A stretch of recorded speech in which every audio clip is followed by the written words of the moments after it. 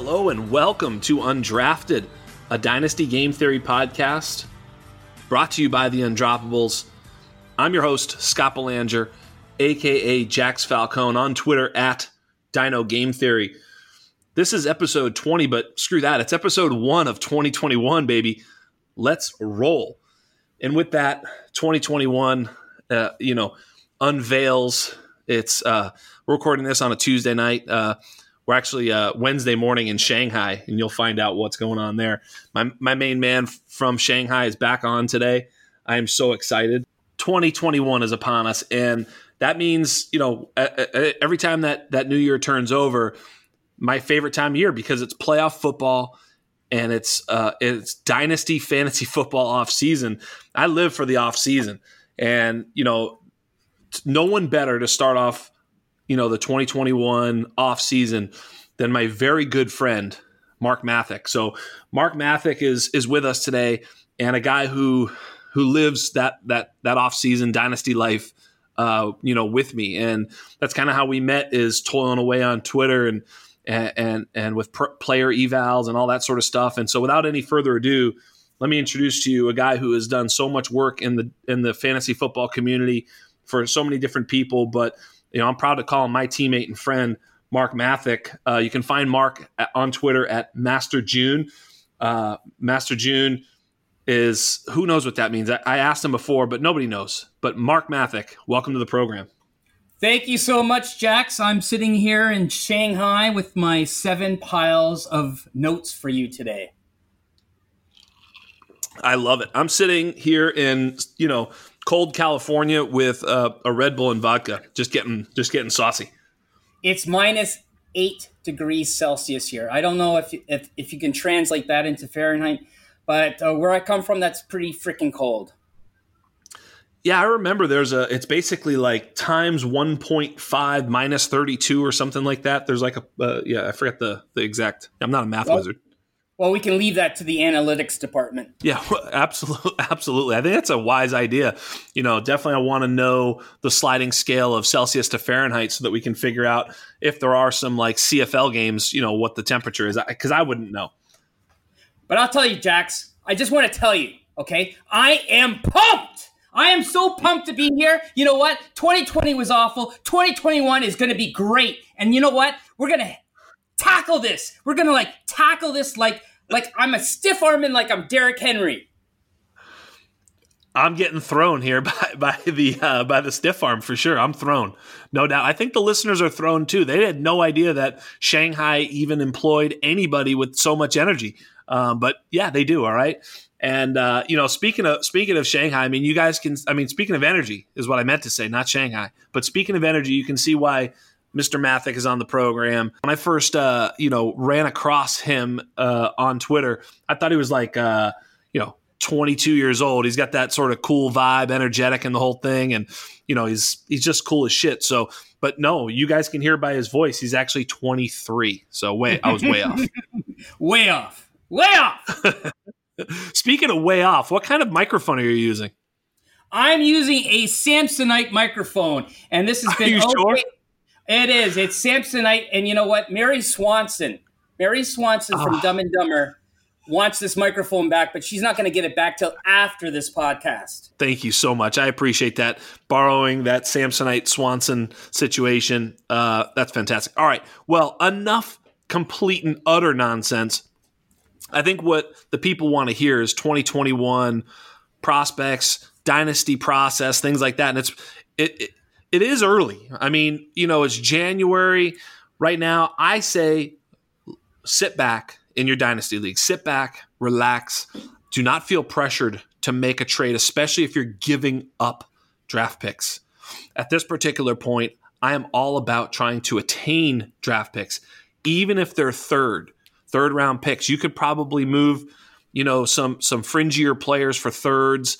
You really want to just stock up on as many draft picks as possible, because if you have a few, whether they be seconds and thirds, etc., sometimes you can move a couple of thirds to get that guy you want in the second, or you can sell a third on the clock for a 2022 second, and that's how you continue to, dredge value out of your roster. just kind of keep pushing everything forward. So absolutely now's the time. And what we found, and Mark, you know this as well as anybody, Mark comes to us with a background in Devy, plays a ton of Devy and college football, fantasy and things like that. So he really knows the prospects, which is why I wanted to have him on. But he knows more than anybody that 2021 is shaping up to be a very deep class. A lot of guys have already declared, and more to come, of course. And, with that, thirds actually have some value. We saw that in our Undroppables rookie mock that we did. There was value well out into the third. We did 3 rounds, and there were some quality guys that we're going to mention today that weren't even drafted. Tell you this much. 4th round, even 4th round draft picks, valuable. Why? Let's look to last year. Darnell Mooney, okay? Gabriel Davis, drop the mic. That's right. And Harrison Bryant or whatever. I mean, there was other guys. I mean, Quintez Cephas kind of, was a player that probably you were drafting at about that point. And so, yeah, I mean, if your drafts are happening this early in the season, it's kind of weird. And, so maybe, you probably don't need us very much at this particular point because you're ready to pick. But most drafts happen just after the NFL draft, which gives you the sort of same ramp up to the prospects and the process as the NFL teams, which makes it so much fun, and so that's what I do recommend as a commissioner and player is, and personally, I like to do startups where the rookies are in there. And if you're going to do a rookie draft, I like to pick the picks, not just have a separate rookie draft later. I like to pick the picks, throw the picks in there. So that's just my 2 cents. Startups, we'll talk about that later, not today. One thing I did want to talk about, though, is the playoffs. I mean, the playoffs are upon us, and the whole new 7-team each side means that we get 2 extra games this weekend, and to me, that's great. Yeah, I actually didn't even know that was happening until like a week ago. I was like, well, 3 wild card teams? Okay, awesome. That's awesome. You were too busy in Shanghai. They didn't tell you guys out there. I was too busy doing my rookie evals, too knee deep in Javonte Williams and Michael Carter comparisons. Which is going to be a question, so don't spoil it, but way to tease it. Let's talk real quickly about the topic at hand. I've got some thoughts on it. I know I shared them a little bit on Twitter, but the Doug Peterson situation. Let me start by saying, as a fan of the Patriots, I could give a shit that the Eagles tanked and screwed the Giants over. That sounds awesome. And I have friends who are Redskins fans or, football team fans. And, I'm just as happy that they're going to the playoffs as any of those other NFC East teams. So for me as a fan, I guess it doesn't matter. But for me as a football fan and as a football watcher, and as a former player, I could just feel the energy was not there. And so I've got a few little ideas, but curious to just hear your sentiments on it, Mark. What were your thoughts? Did you see it live? I know you're, sleeping at that time. What's it like Wednesday at Sunday night at 5 o'clock? Is it Wednesday over there? Is that what it is? I forget the time change. It's 12 o'clock somewhere, right? No, seriously, that game was on late enough that actually I had it connected to my big screen TV while at work with a few friends in my room, having lunch, watching the game. So I was able to watch that game. And it was baffling at the time live. And afterwards, I'm not a big fan of either team. And I don't think any of the East teams in the NFC are going to go very far anyway. But it was disheartening as say, a Jalen Hurts rosterer or right. Later on, it actually hit me more when I saw the tweet video of Travis Kelce's brother, Jason Kelce. Jason and his disappointment. It was kind of almost like an extension of the JJ Watt video of, we try our hardest, we go out, we play 100%. So I feel it more from the players and really from the actual fans of, say, the Giants. It must be tough. Yeah, Yeah, and it was awful. I mean, and if you're at all, I know I was wanting to see if Jalen Hurts could win that game and play spoiler, right? That's an interdivision game. The four teams played each other in that last week, and the Giants came in and spoiled the Cowboys' day, and not that I wanted to see the Giants get excited later on, but I wanted to see if Jalen Hurts could ruin someone else's day. And come through in a big moment. He threw that 4th and 5. He made the play. He made the read. He held on to it long enough to let his wide receiver break, and he just threw a duck into the ground, which is inexcusable on 4th and 5. So a terrible play there. And I hear a lot of the sort of the chirpers saying he was 7 of 20. Da da da. Look, I've seen a million games, and we know that he was lathered up and ready to go. And the players were ready to go. So I started to think about this. Okay, so if Doug Peterson did this on his own, that doesn't make any sense, right? Because he's coaching for his job, right? So if he's coaching for his job, he would never make that move, right? Absolutely. So the only way that he did that is with a sign-off from ownership and or general management. I agree. Right? Okay, so we're on the same page. He then also floated to the media that Sudfeld might play, which I think was interesting. And they dressed Sudfeld instead of Wentz, which I found interesting. And then when they do it, the players, there was a couple defensive players that needed to be restrained. There was Kelsey was upset. Hurts was obviously somewhat shocked by it. I just don't know. In other words, if he did it on his own, it's like a fireable offense because it was embarrassing. If it's not, then he should have sort of announced it like, yeah, we're going to play both quarterbacks no matter what.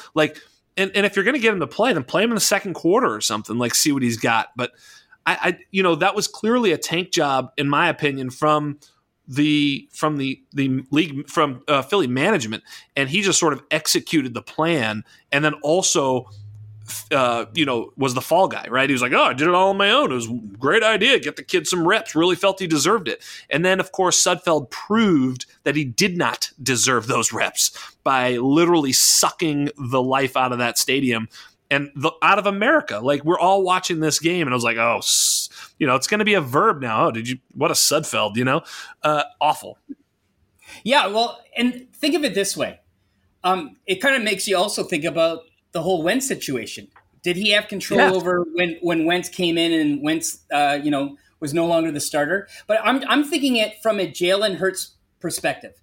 He's started up to this point, I do believe, 3 games. So this is his 4th game, and right. You really want to see what this guy's got. You know what you have in Wentz. I don't think this year is 100% indicative of who Wentz is. So you have a history of Wentz, so you have an idea of what he's like. You have 3+ games with Hurts. He's now in a situation where it's close. They can still win.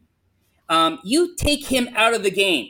What does that do for Hurts? What does that do for Hurts's confidence in the future? This is the guy that you pretty much have told us is going to be your starting quarterback next year. Why would you pull Hurts in a moment that he can shine? He could fail, but he could shine. At least he's getting experience. It does not make any sense to me. To tank for a 6th draft pick instead of a 9th draft pick? As we know, how did Henry Ruggs turn out compared to Justin Jefferson? So, I mean, it's a terrible, terrible mistake all across the board, in my opinion.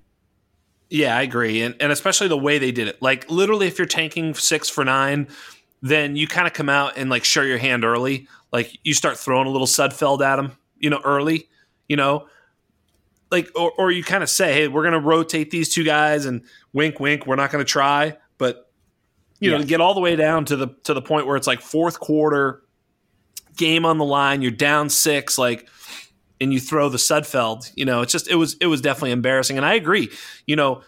How do they know? Do they already know if it's Wentz or Hurts? And if that also must mean they have decided at least, right? you don't think that would have been at least more data points for them to make a decision? Like, in other words, let's see what Hurts does here. And like you said, his only 4th game ever, but in one of the more, pressure-packed moments of his, young career. Let's kind of see how he reacts. That would have been good data to have to make the decision between Wentz and Hurts. But it would lead me to believe that decision has already been made if, in fact, they pull him, because they're like, well, we don't need to see any more of this guy.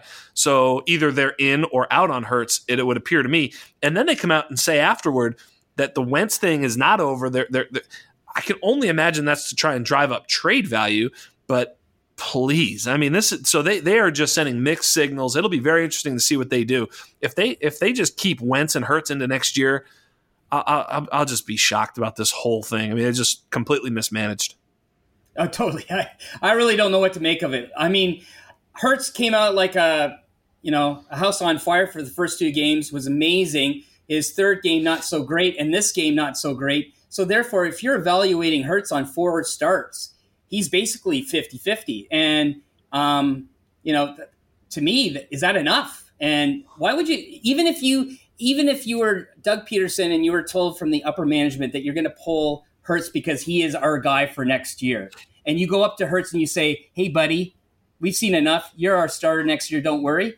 I'd still feel as Jalen Hurts slighted. Like, dude, if I'm your starter, number one, you're basing it on very few games. Number 2, I need to be in these positions. I need to be in that 4th and 5 again and be able to make that play. You want to see more of me. You want to see me in these pressure-packed situations. So I want more opportunities to make them. And you're 100% right. If this decision was made sort of complicitly, like, hey, this is what's going to happen, we know what's going to happen, we're going to get Sudfeld. Like, I feel like he needed to talk to Jalen before the game and say, listen, no matter what, man, we're going to go to him late.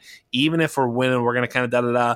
I need you to be with me, blah, blah, blah. Instead, he's on the bench going, it's not fair. Lip reader, said it's not fair. And he didn't look like he was into it. And obviously Kelsey wasn't. Defensive players were like, ready to go fucking rip Doug Peterson's head off. So they did it without even buy-in from the players, which I think is also ridiculous. Like, I mean, it's just a PR nightmare is really more than anything. I mean, things can still, of course, work out for them. Like, they can trade Wentz, keep Hurts, yada, yada. Everything's cool. They get the 6th pick instead of the 9th.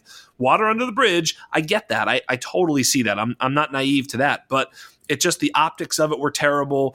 It seems like, it just didn't make any sense. And, if they were doing the math, I don't know if you saw, Thor Nystrom had a really great, post on Twitter. It was a little thread. And he talked about, the difference between 1-6 and 1-9, 2-6 and 2-9, 3-6 and 3-9, et cetera, et cetera. The sort of the trade value chart, that the old Jimmy Johnson trade value chart. And if you add up all the difference between where they moved, it was the equivalent of a 3rd round pick. And so basically by doing that, they regenerated themselves a 3rd round. All that makes sense to me.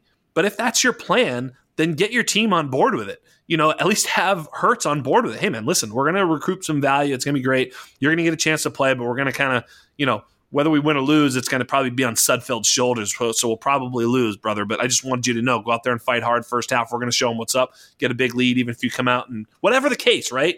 I just, I thought you at least needed to have your team on your side, but they didn't think so. So, sayonara. Well, I mean, really now, by getting the 6th pick instead of the 9th, they can now get J.J. Arcega-Whiteside instead of getting DK Metcalf. Good for them. Exactly. Boom. Exactly. Jalen Reagor instead of Justin Jefferson. They're in position to get their guy, to make the choice, which they always make the right choice, as you point out. Boom. Now, let's go from teams that fell out of the playoffs, embarrassingly, like the Eagles and the Giants, to teams that are in the playoffs and just some awesome matchups. I talked about it a couple weeks ago with Reedy. I had him on the pod, and I just reviewed what the kind of matchups would be, and I kind of wanted Baltimore in and Miami out, and it's exactly what we got in the AFC, and I think it lines up perfectly. Some of the matchups are a little bit different than we had originally foreseen, but, the first matchup of the week, Colts at Bills, I mean, what a great matchup. Bills are favored by, I think, 6.5 still. I'm going to check my lines because that shit's moving quick. But what's your take on this one here?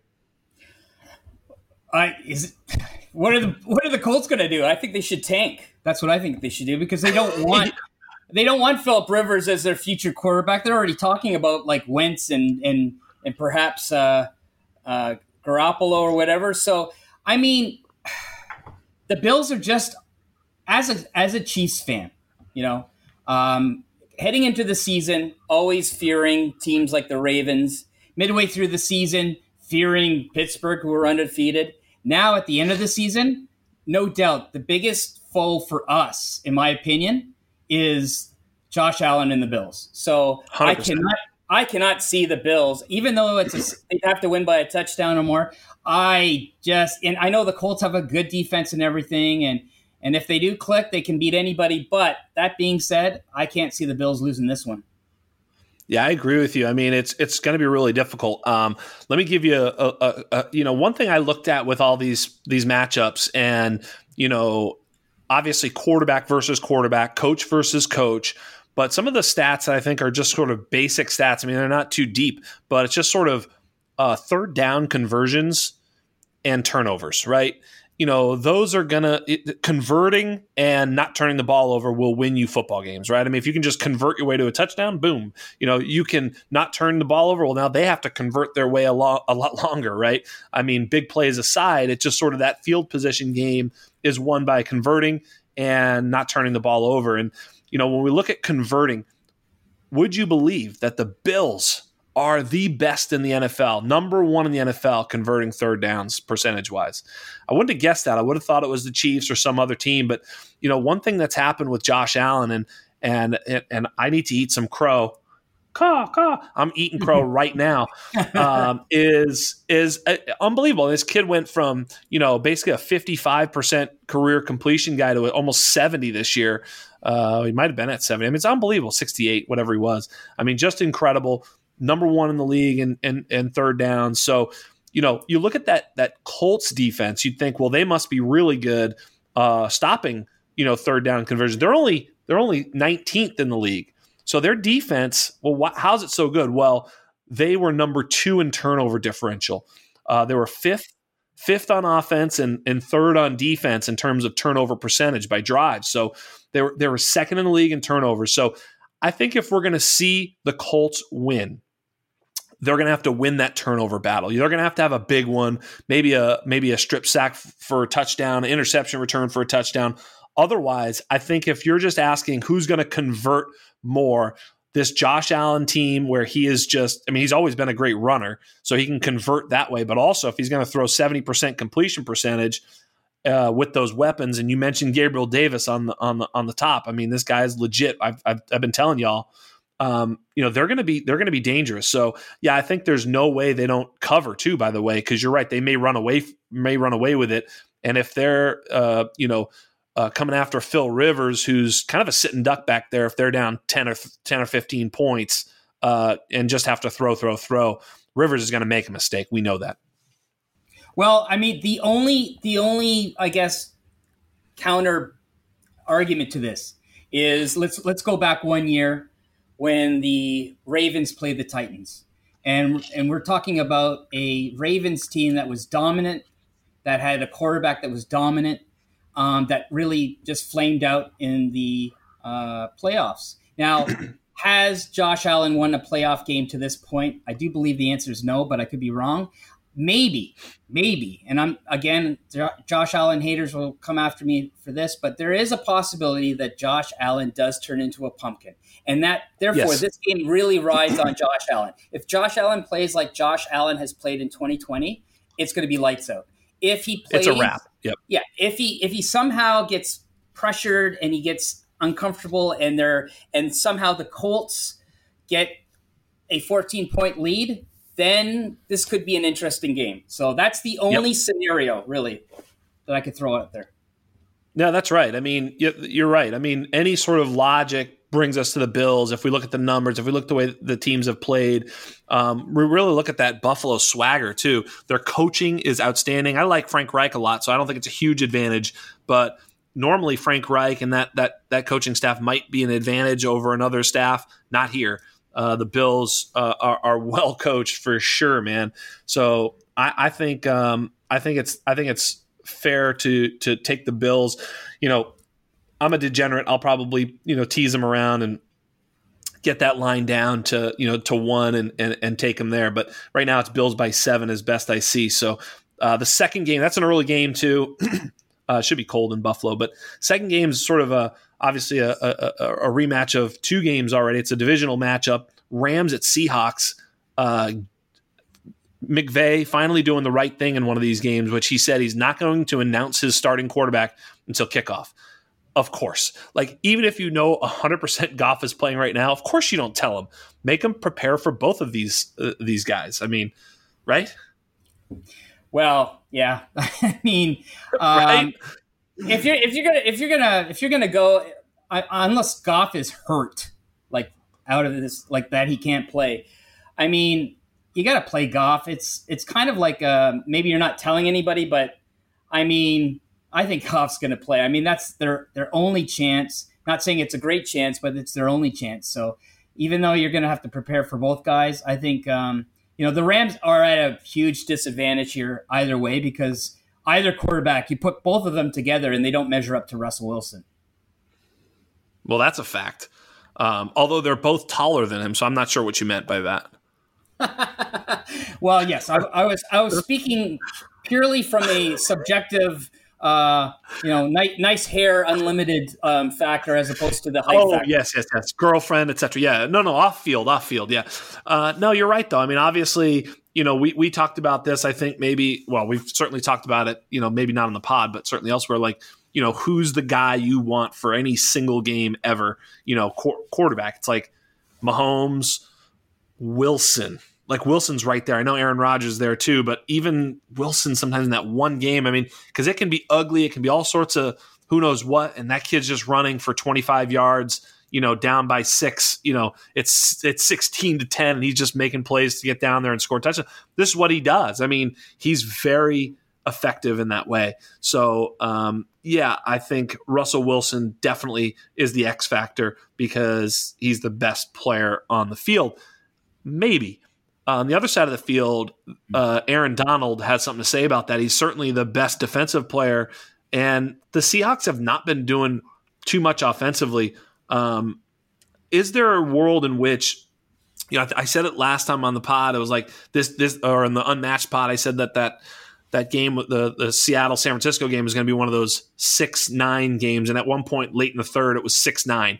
So, those types of games where it's just kind of, they're just in the muck. Now, I know that game opened up a little bit in the fourth, which is kind of what happens in the NFL, but this game might be the same. I mean, the over-under is 42.5.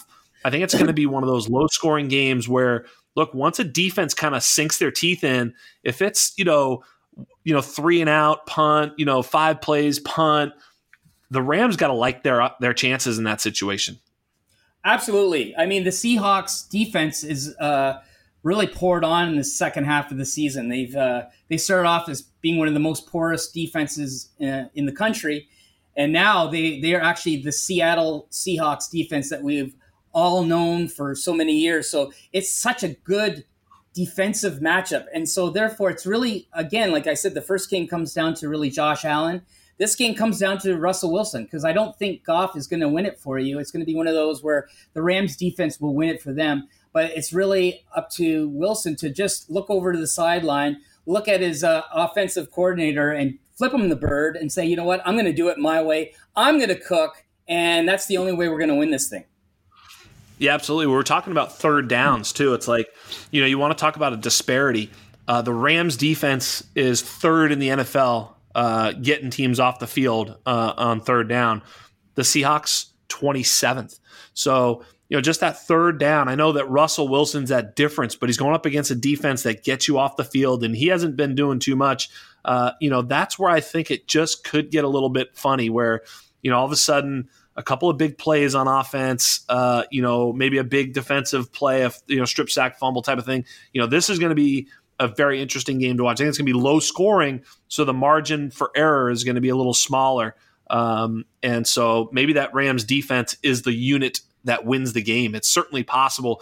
I would lean Seahawks here, and I'd probably even, I'd hate giving 4 here, but I'd probably do it if I had to choose. Again, I'd love to tease this around a little bit and play some games with that spread. But that's just because I'm a degenerate, folks. This is not advice at this point.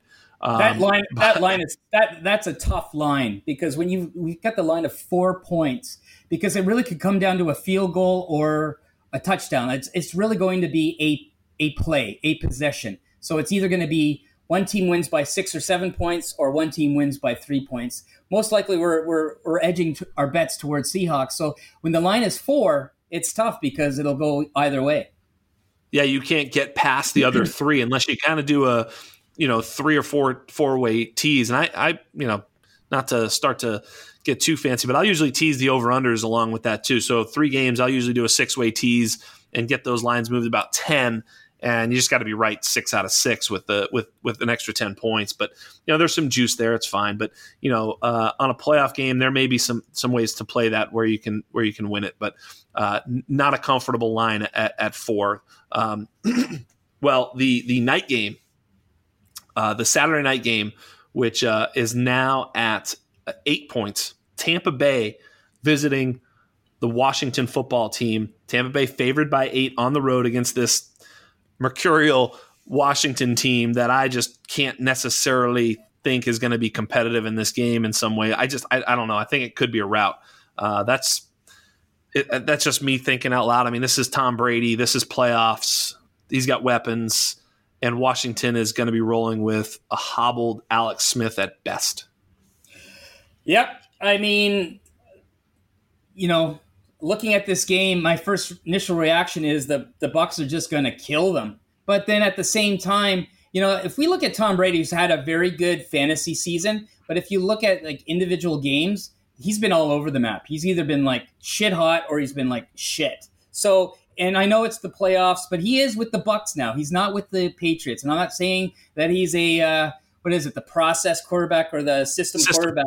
Yeah, that he's not a system. But you know what? Tom Brady, this is his first playoff game without New England, man.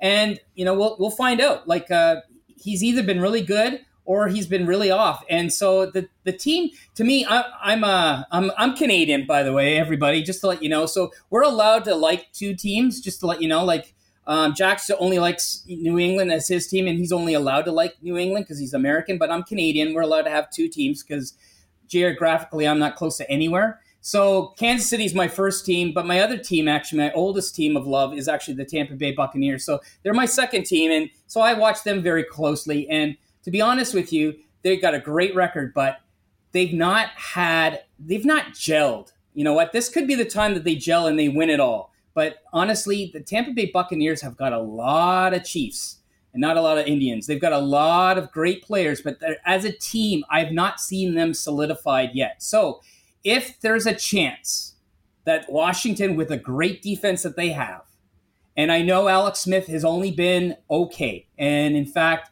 less than okay, but if somehow Washington can rattle Tom Brady, and Tom Brady gets rattled out there, this year he's looked a lot like Phillip Rivers, yelling at his teammates and everything. So if you get under his skin in this game, there is a chance. It's going to be a close game if the Washington football team wins. We know it's either going to be a close game or a blowout, but most likely it's going to be a Bucs win. But there is a chance, and it could be an upset. I don't think it's going to happen, but if it does happen, I think that's the reason why. Yeah, I mean, certainly it's going to be with that defensive front. I mean, the recipe for, kind of messing with Brady has always been pressure with 4. If any team can do it, it's certainly this team. I think the Rams posed a pretty, tough matchup for them, and I think this Washington team poses a little bit of a tough matchup, although their secondary is beatable. And I don't think that – I do think Tampa Bay's defense, while I thought it was better than it was early, I think it's still pretty good.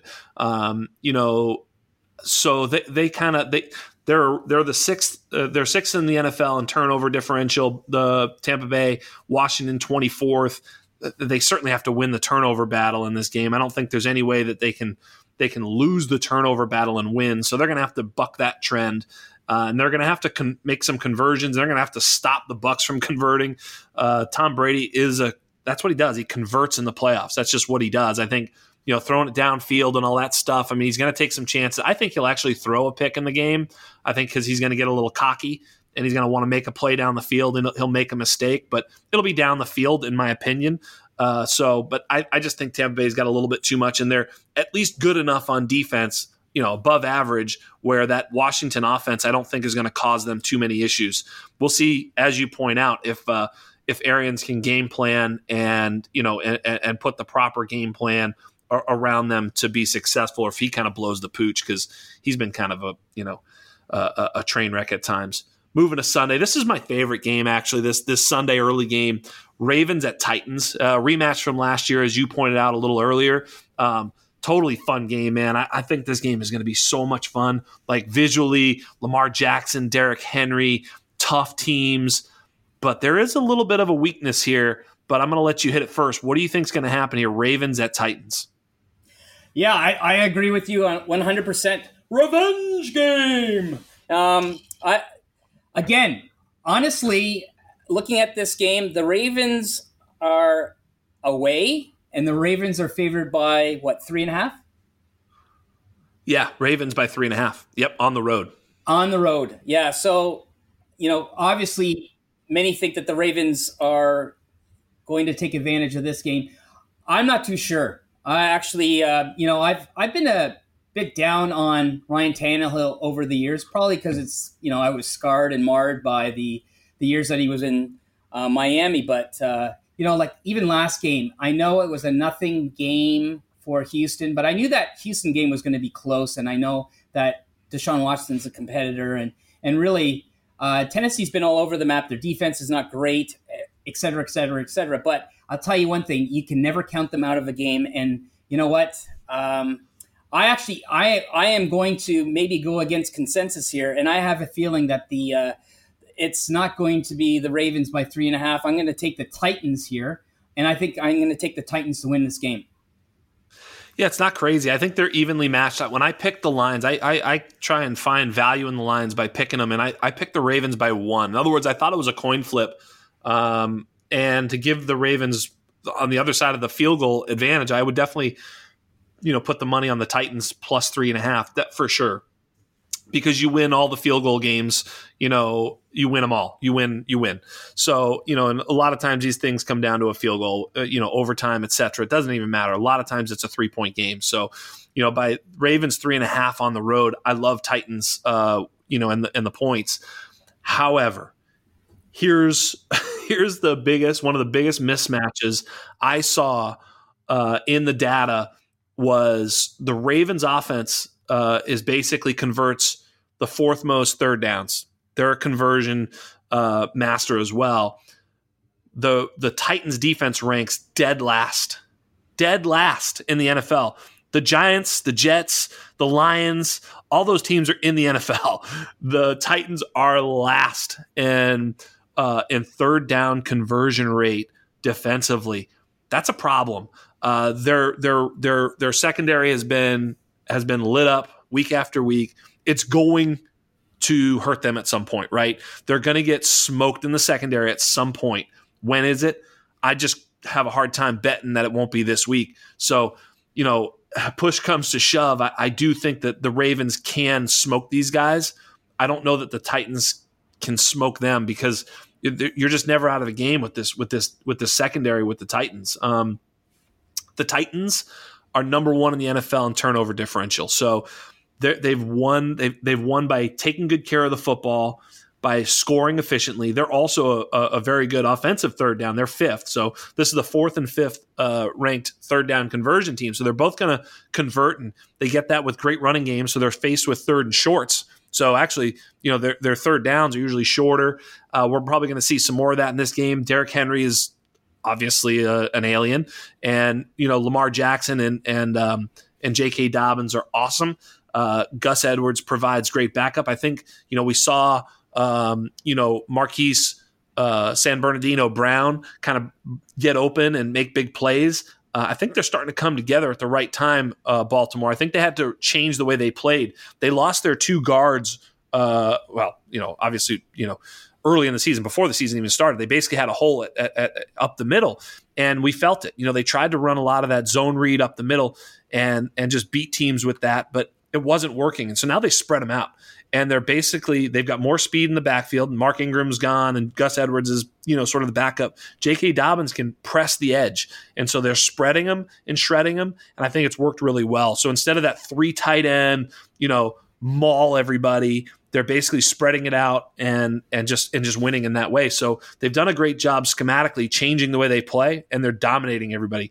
Their schedule hasn't been so good, but Baltimore is the higher ceiling of these two teams because their defense. If their defense shows up and they play like they can on offense, they could smoke this team. I think that's where that 3.5 point line comes in. Okay. Yeah. I really think it comes down to L-Jax, really. I mean, yes, we saw him flame out last year, and that's the thing. That's what I look at quarterbacks. I look at quarterbacks, how they deal with adversity, how they deal with trying to come from behind. And he wasn't able to do that last year. Now, here's the anti-L-Jax. He's now got the Titans, the team that destroyed him last year. So is that in the back of his mind? Okay, so that's the negative side of it. The positive side is, as opposed to last year where everybody was on the L-Jax train because by then he was just like the MVP, and we were disappointed. This year, we're not quite as enamored with him. We kind of know his limitations, and therefore this could be the time that he actually becomes that quarterback that really comes of age and matures and overcomes adversity of the past and actually takes it to the next level. So I agree with you on all accounts. Yeah, it's going to be a fun game for sure. That much. I mean, almost no matter what happens, it's going to be very entertaining. I'm super excited for Sunday morning, waking up and watching that game. Or for you, I think it's, Thursday afternoon or whatever. I forget what it is. Time change kind of is difficult for me. Math is not my strong suit. Anyway, moving on. Bears at Saints is that middle game. I don't know how high they could make this line before I would bet the Bears. Right now it's 9.5. I think it was 8.5 on Sunday night, but it's creeping. It's like 10 points. Bears at Saints. I mean, imagine if the Superdome was filled. They could make this line 15, and I would take the Saints. Wow. Okay. I'm not too sure. I'm not too sure. I mean, the narrative, obviously, all of us that are pulling for Drew Brees to win a Super Bowl again and then retire, go out on top. I mean, I think all of us have that kind of in the back of our minds. We would like to see that. Though I'll have to say that, Mitchell Trubisky, not been great, but not been bad. And I think in his only playoff game, he lost to a last-second field goal, or their kicker missed a field goal back in the day against maybe the Eagles, if I'm not mistaken. He's got a lot to prove because he's playing for his future. So really, this is a rehearsal game for him, a huge game.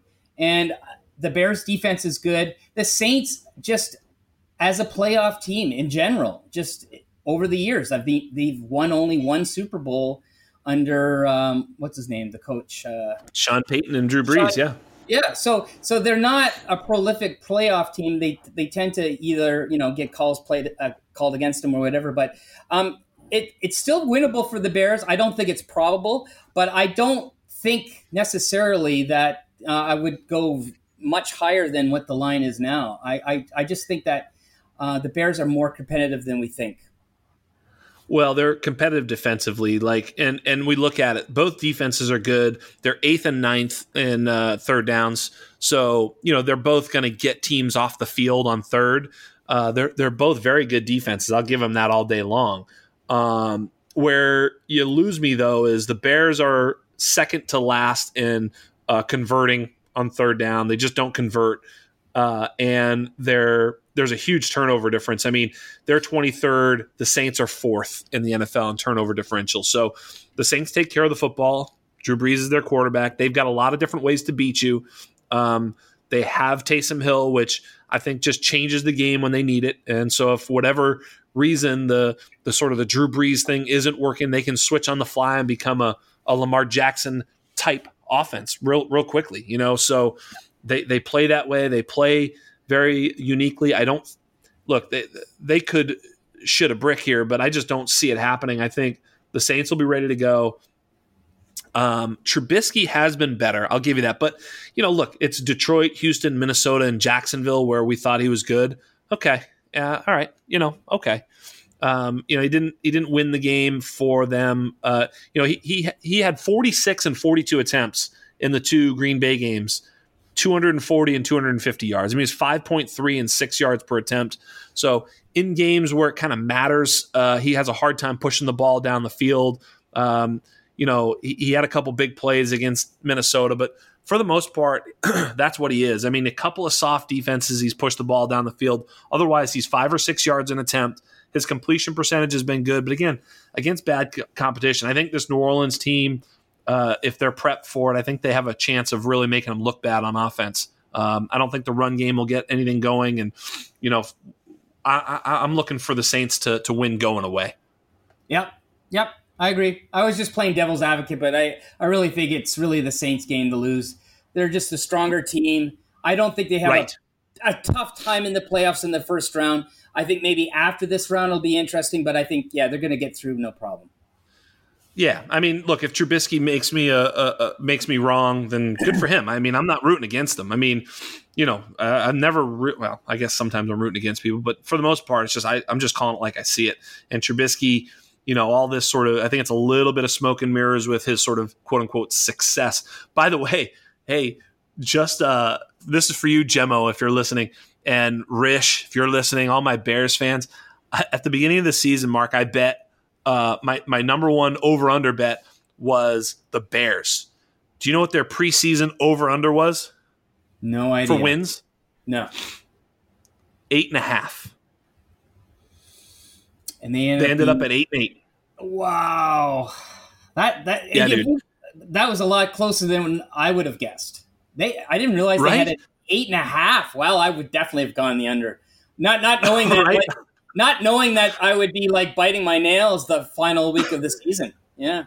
Wow. Well, when they were like 5-1, I was like, I lost this bet. And then I was like, no, I'm still in it. This team is dog shit. And they lost like 5 or 6 in a row, come back to 500. And then they, win some games down the stretch with that soft schedule and, backdoored it. But yeah, it was my surest bet. I was, just being rude to Bears fans about it, like, eat it. It's definitely the worst over-under on the books. And, boy, Vegas is always good, aren't they?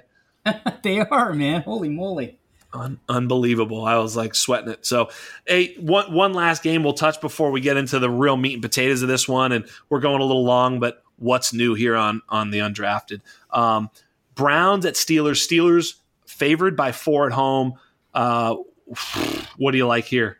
Now it's up to 6, excuse me. So Steelers favored by 6 at home. Oh, my gosh. Well, honestly, looking at this slate, if I had to pick two upsets that I think have a real legitimate chance, I really think the Titans have a legitimate chance to beat the Ravens. And I do think that the Browns could beat the Steelers. But that being said, you were talking about the Chicago Bears at 5-1. When they were 5-1, I was just telling all my friends, like, this is the worst 5-1 team out there. And then later on in the season, as the Browns were close to making the playoffs, maybe making the playoffs, I'm like, you know what? These guys really don't deserve to make the playoffs. I don't care, of their record or anything. Honestly, I just don't think the Browns deserve to be in the playoffs. And I'm sorry, Browns fans. I really think, and they barely beat a Mason Rudolph-led team last week. And as bad as the Steelers have been playing, honestly, they've really hit a low at the wrong time. I really think that this is going to be the game that turns them around. I really think I saw some glimpses in the last game, just who is being utilized. Don't just rely on Deontay Johnson. If that is your, if you look at the average yards per attempt all year, it's been just kind of strange to me. But you got Chase Claypool, you've got Juju Smith-Schuster. You have weapons other than Deontay Johnson. So use those guys too. I really think that this is going to be a turnaround game for the Steelers. I think the Steelers, even though it's a very high 6 points, I am actually shocked by that. But at the same time, I think they're going to do it. I think it's going to be a blowout. I think the Steelers are going to blow out the Browns. I'm sorry, Baker Mayfield truthers, but it's going to happen. Wow, I love this. I don't know what to make of this game because it's one of those division games, and division games are always a little screwy.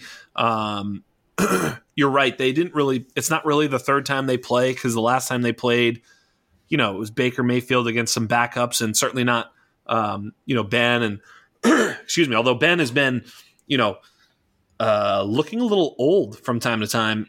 Their yards per attempt are kind of dog shit, and they should have been in the market for a quarterback, and they're probably going to be in the market for a quarterback going forward. And speaking of quarterbacks, it is time for the 2021 offseason. And Mark, we're going to start with the quarterbacks. And I know what you're thinking. You're thinking, I didn't say who I thought was going to win there. I copped out. You're right. I jumped right into the car. I'm getting excited. So I'll satiate you, and I'll tell you, it's going to be hard to pick Baker Mayfield on the road against a great defense. So give me Pittsburgh in an ugly game where they just sort of find a way. But, if you're telling me that Nick Chubb doesn't go for 222 yards and 3 touchdowns, and somehow they just steamroll them and Cleveland wins, 27-14, I could see that too. So it's certainly possible, but I'll put my mouth and my money on Pittsburgh to take care of business against a Cleveland team that, just like you say, just isn't ready yet. But we are ready. We're ready for quarterbacks. We're ready for running backs. We're ready for it all. I know that you play in a lot of college, or at least some college fantasy football leagues. So a lot of these guys are very familiar to you. I will say that for those listening at home, my process sort of starts right now. And a lot of what I do process-wise, I listen to smart people like Mark, like a lot of the people I'm going to have on in the next several weeks, by the way, which is going to be dope. I've got a lot of great friends, including some bigger names and some people that really know what's up. But I want to start off with Mark to start off the 2021 season, because he knows his shit. And, we start with quarterback evaluation. Obviously, it has to start with Trevor Lawrence. Is there any doubt in your mind that Trevor Lawrence is going to be a top 12 to 15 quarterback in the NFL at all? I mean, there's always a chance. I mean, we all love Baker Mayfield coming up, speaking of the last game, and he has not been what we expected. So I'm not saying that Trevor Lawrence is Baker Mayfield, because they're different quarterbacks altogether. And chances are he's a guy that basically from a very short, a long time, basically when he began, right off the bat, he's been almost groomed to be the number one quarterback, the number one pick of this year's draft. So there's a lot of people willing this guy. So I think the chances of him being successful, a top 12 quarterback in the future is very high. But, like with everything, there's always guys that we thought were going to do much better. And these guys go to bad teams and bad organizations. So there's a lot more. We don't know who the coach is, assuming that he goes to Jacksonville Jaguars. We don't know who the coach is. We don't know a lot of things. So as a prospect, as a raw talent, yes, he has all the goods. It all depends on, does he have the supporting cast? Does he have the support like a Josh Allen has around him in Buffalo? Or does he have, does he end up having a supportless situation where he has to really be better than he even is? So that's the question. So it depends on a situation. He's got the raw talent to be the best quarterback out there. Yeah, and I think to answer my question to you is I don't have any doubts as to whether or not he's going to be a top 12 to 15 quarterback in the NFL. I think he's going to be above average. He has a ceiling of elite. He has a ceiling of best quarterback we've ever seen. Why? Because he sort of comps to Andrew Luck, Peyton Manning type of player, right? That's the type of prospect we're looking at. On top of the fact that he's got some wheels. He does have subtle Konami code tendencies that are going to unlock him as a rusher, but he doesn't need to be a runner. He's just such a great passer. He's got such a great base. And that's sort of just, he stays above his feet at all times. He's always so balanced, and he just looks so pure as a thrower. He's got a very live arm. He can hit the field. He can hit all parts of the field with rhythm and velocity. You just see it. He appears to understand pocket awareness. Which again with that team, he doesn't have to face as much pressure. Although this year a little bit more, right? We actually will learn more from him in a more of a down year this year than we did, with everything just sort of clicking. That's what I'll be looking at this year's film to try and see if he can, what his pocket awareness is, what is how he reads defenses, whether he's able to get from, first read, second read to third read. He lets go of the ball quickly. A lot of these guys have so much time that, they're 4, 5, 6 seconds in the pocket before they let go of the ball, and they're never going to see that in the NFL, and the game speeds up. And that's a little bit of what's happening, I think, to Tua, which is why he's not throwing the ball downfield, is that he's not used to the time that he has to get rid of the ball, which, of course, with that Alabama offensive line, he was able to do so. Topic for another day. Not trying to throw dirt on Tua, but we've seen it. It hasn't been great. With Trevor, I think he just has all that quick release. He's his mechanics are so perfect that he's able to let go of the ball as soon as he sees it. And, from impulse to effect, he's as quick as there is. So he's able to see it and get it there very, very quickly. And that's really what is next level. Now, accuracy, he certainly shows that. He's been accurate. He looks like he's accurate. So in sort of almost every single way that you could define what a great prospect is, he checks those boxes. So for me, he's the clear 1.01 in a super flex draft. I'm all about taking running backs sometimes ahead of quarterbacks in super flex leagues. Not here. Trevor Lawrence, lock him in 1.01. You got to do it because the ceiling's there and really the floor's there. I think that's the thing. Is we talked about Baker. I liked Baker a lot, and I thought he was a great quarterback prospect. But he was small. He was coming from a system. He transferred. I mean, he was prolific and effective and efficient and feisty and all the rest of it. But he just wasn't the prospect that Trevor Lawrence was, as you point out. And so I think, this is the guy that you have to just kind of lock in and take. I think his value will be there for a long, long time to come. I think the question sort of starts at 2. And, there's been a lot of people up and down on Justin Fields. I think his prospect profile is great. The question is, all those other things that I was mentioning is sort of, processing of information, how quickly he can do so. Can he play in a pro-style offense? Can he be more than a 1 or 2 read quarterback? He certainly has a lot of that Jalen Hurts, Dak Prescott to him, where he's that big body, able to run for it. He's fast, but rugged. He's got a good arm, not a great arm, but certainly good enough for the NFL, that's for sure. Appears to be accurate. Obviously, what did he have, more touchdowns and incompletions or some crazy thing at some point, whatever that stat was. I mean, he's just awesome. But he's had a couple stinkers. He's played for a great team, and the jury's out insofar as he's not as clean a prospect as Trevor Lawrence. I guess the question would be, Mark, what have you seen in watching college football in terms of, I would say, first of all, let me disclaimer, the quarterback position is the hardest position to evaluate probably in real life, but also especially for fantasy football, because, running back's probably the easiest, but this is the hardest. What have you seen, and what are your thoughts? Yeah, I agree. I think more in real life than in fantasy because, again, you're looking at Trevor Lawrence, Justin Fields, Zach Wilson, Trey Lance.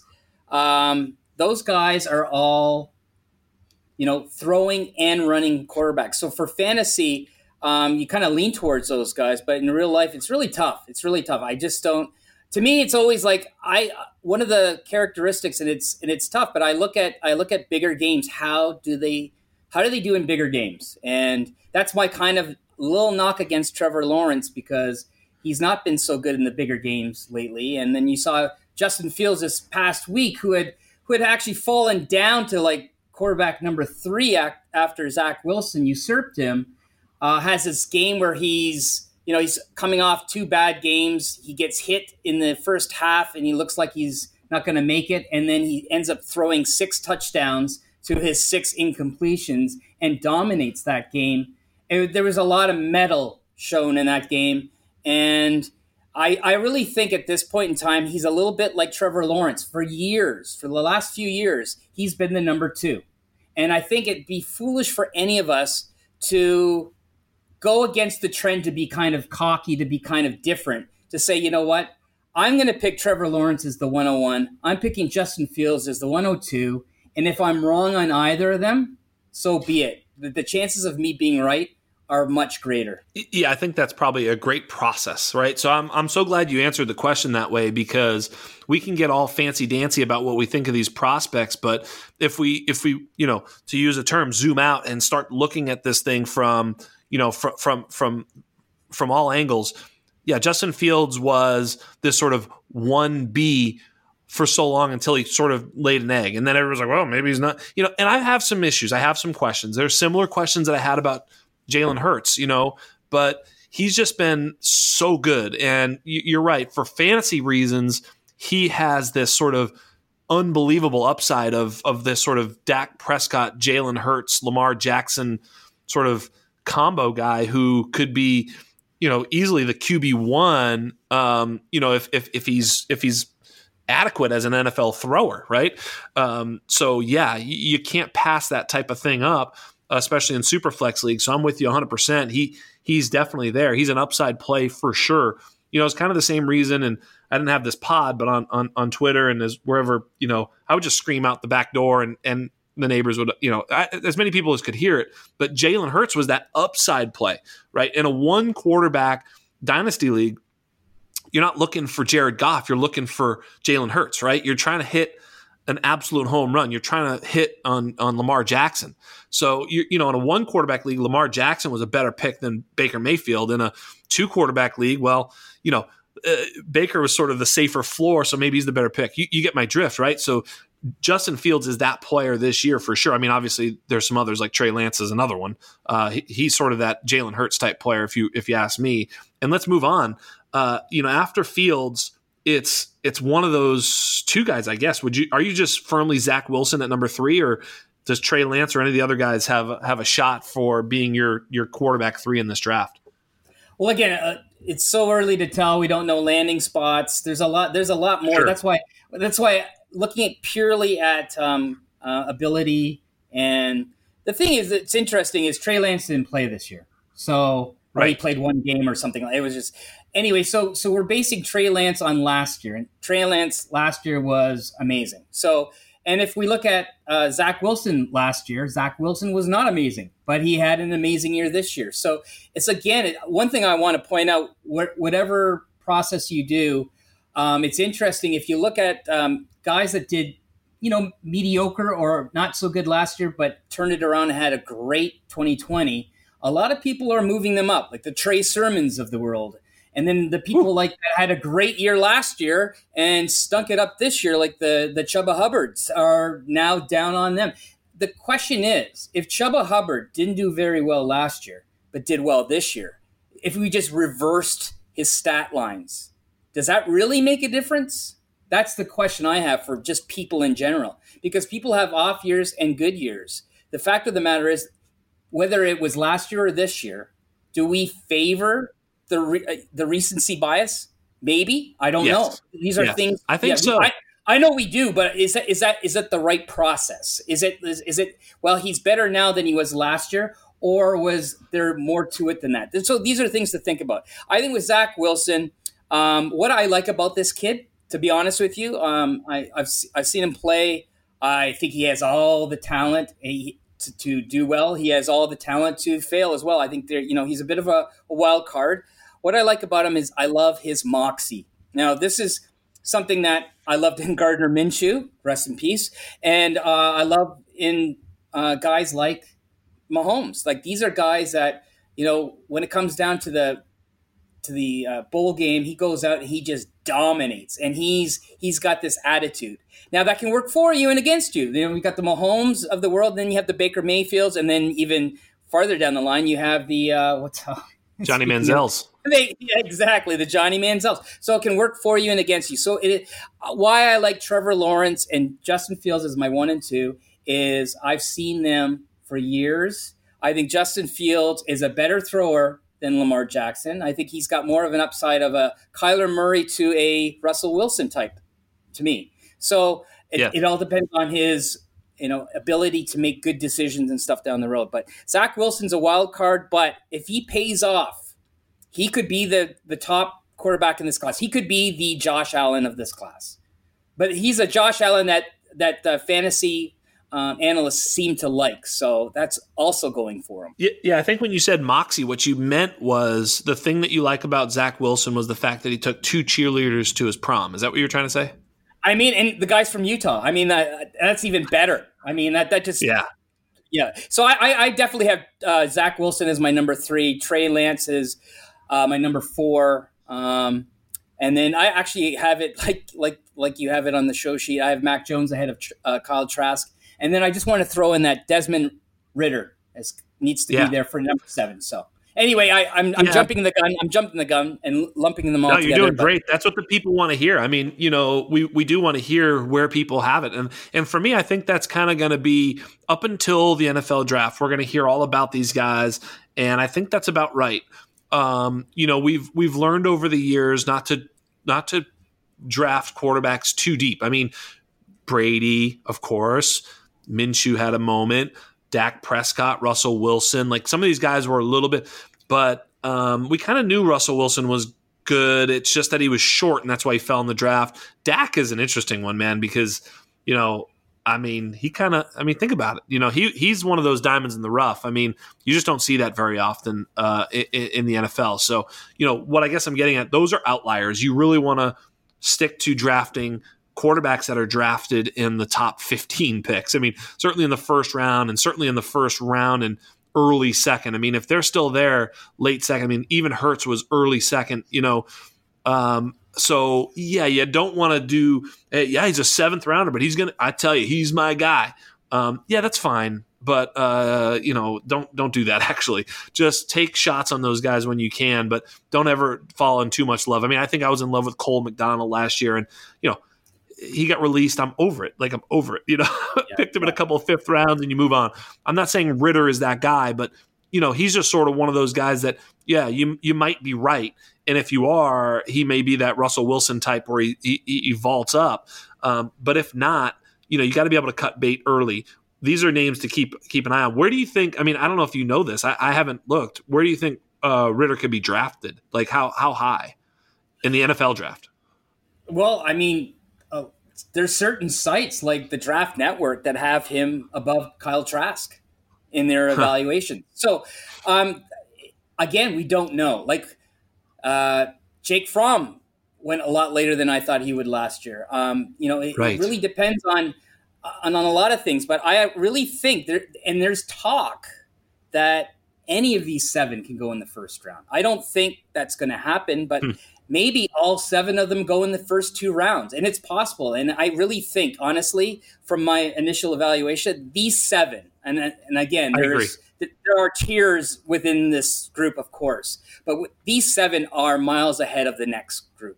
I really think I think you're right, and I think that they will almost certainly all go in the first 2 rounds. I think it's almost no doubt at this point. I would guess, but again, we've been I like to call it the Hakeem Butler corollary, and that is basically the fantasy football analysts have this kind of we're quick cocksure. We're like, well, we know this is true. He's good. He's going to be in the top 2 rounds, and then we find out later when Hakeem Butler was drafted in the 4th, and all of us are looking at each other so dumbfounded, realizing that, that's the interesting thing. That's why I love Devy NFL rookie prospects is our evaluations as fantasy analysts and as a community. And it's a community that feeds off each other. And so we build up players, we knock them down, whatever. Our evals versus actual real NFL teams sometimes is not aligned. And so I'm assuming they're not aligned.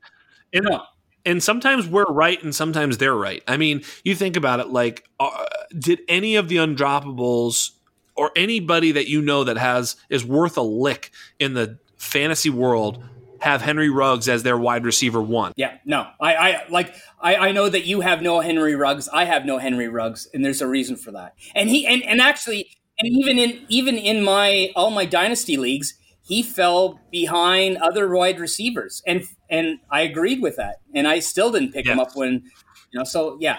I mean, sometimes, absolutely. I mean, he should have slipped into the 3rd round, and that's where I was letting him go, because I was taking Bryan Edwards, Laviska Shenault, Antonio Gibson, even Lynn Bowden. That was where I was like, we'll see here. But that was right around the 3.01 where I was starting to give him consideration. Late second. People drafting him in the late 1st, early 2nd. To me, you're giving up on T. Higgins and you can't. I mean, Denzel Mims and players like that. I mean, it just didn't make any sense to me. But just going back real quick, I just think that, look, Jacksonville and New York, they're taking quarterbacks, right? Okay, great. Cincinnati doesn't need a quarterback. Pick 4, Atlanta Falcons. Yeah. They're a player for a quarterback. They may not draft a quarterback, but they need one. I mean, how long is this Matt Ryan thing? Carolina kind of need a quarterback. I mean, they're not done with their quarterback. The number 6 is an interesting one, Miami Dolphins. I mean, I don't know what they know about Tua, but I don't think he's a surefire Hall of Famer at this point. Philadelphia, I mean, what the hell? I mean, obviously they got their own quarterback issues, so they're about drafting a quarterback. Chargers, no. Cowboys, no. Giants should but won't. Detroit, they've been talked about as a potential landing spot for a quarterback. San Francisco, absolutely, they could draft a quarterback. Denver, they're either going to sign a quarterback or draft a quarterback. Minnesota, they could draft a quarterback. The Patriots certainly need a quarterback, that's for sure. Chicago could draft a quarterback. Baltimore, no. Washington could draft a quarterback. We're back to the 2nd Miami pick. That may not be a crazy spot for them to consider drafting a quarterback if there's, one of that the Trask, Mac Jones, Ritter, excuse me, right? Tampa Bay could, I don't know, whatever, Indianapolis needs a quarterback. So you just go down. New Orleans Saints need a quarterback. Pittsburgh Steelers need a quarterback. Green Bay needs a quarterback. Haha, sorry, Jordan Love. But right, so all these teams need a quarterback, and so there's just too many of them. And when you have this 7 sort of prospects, I think they're going to kind of get shoved up there. They always do anyway, don't they? Right? Even the bad ones kind of get moved up. So I think that certainly by pick 40, most of these guys are going to be off the board. They should be. I mean, teams should almost approach real life drafts like we do Superflex. Always draft a quarterback. If there's a decent one that you think has a chance of making it, pick them up when you can. Even if you don't need a quarterback as much as you think you do, and you'd rather have that shiny running back or wide receiver. I mean, really, this is a great 7 potential quarterback class. We didn't have that last year. We're not going to have that next year. Do it now.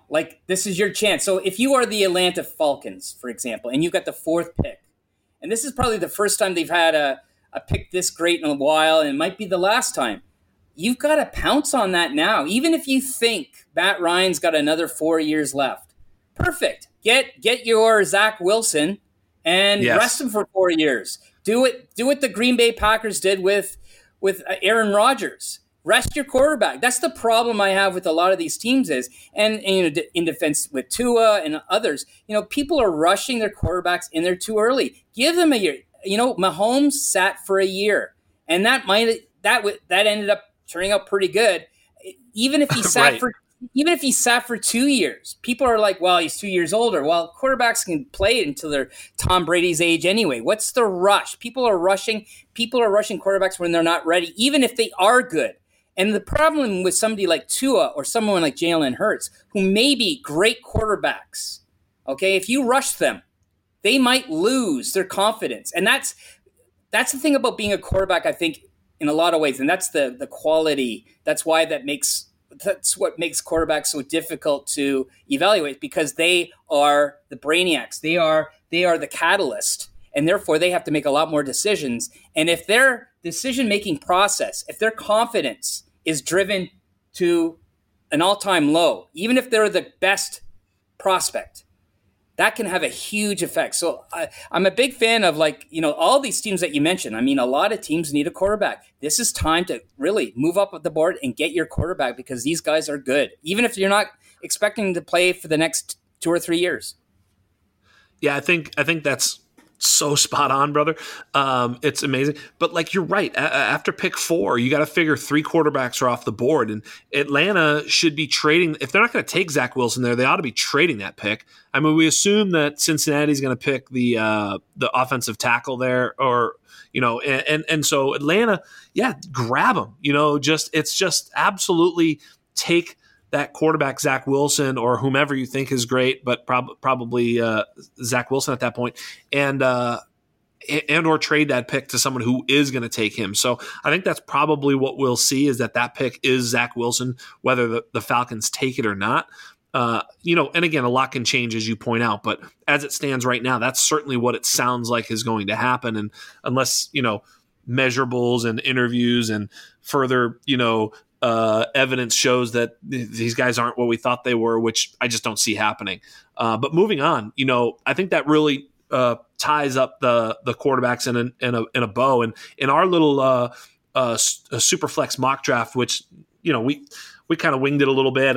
There were some mistakes there, but it doesn't matter. We did it as an exercise, and it was fun to put it out there for the people, and people loved it, and it's a lot of fun. But insofar as we got it right, we had those quarterbacks all taken by pick 2.03, all 6. Ritter was a little bit later, and I think you stole him a little later. He probably should have gone a little bit sooner. But point being is those quarterbacks were gone by pick 2.03, and I don't think that's crazy in a super flex draft. So it'll be interesting to see what happens. But what that will do, and why we're so hip on second and third round picks this year, is because when you stuff those quarterbacks in, on a super flex draft, you push talent down the board. And when there's only 1 or 2 quarterbacks in a draft, well, it doesn't get pushed down that far. Like last year, I mean, it was really, a 2-man race with Tua and Burrow, and then Herbert was kind of who knows, and Hurts was there in the second round. So it was only 4 in the first, I guess some people like Jordan Love, but, he was a little bit later too. I think this year these guys are just cleaner prospects and certainly more prolific prospects, and they're going to push some of this talent down. And there's a lot of talent. Some of what made last year's draft so disappointing was, the 3 guys actually, Travis Etienne, Najee Harris, and Chuba Hubbard returning to school. Now, Chuba's hurt himself by coming back to school, but Najee and Travis Etienne, these are the clear 1 and 2 on the board. You haven't decided for sure already, but do you have one ahead of the other, or are you really flip a coin? Because I announced today I am tanked on this decision. I have no idea. I think I'm leaning Najee Harris. What say you? I don't even know if they're my number 1. I'm not there yet. There we go. Yeah. Talk to me.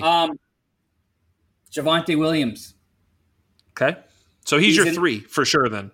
Those are the 3 that I'm looking at right now. I've looked at a little bit of film and looked at some analytics, and those are the 3 that really are kind of at their top tier. Yeah, now would be a pretty good time for you to tell the people a little bit about you. You did a great you have a great little model, I guess is what you'd call it, by using some of the things that we've all discussed and that you've sort of ascertained matter to running back prospects. And your model sort of had Antonio Gibson right there up at the top. So obviously your model was paying attention to whatever was making Antonio Gibson awesome, because he is.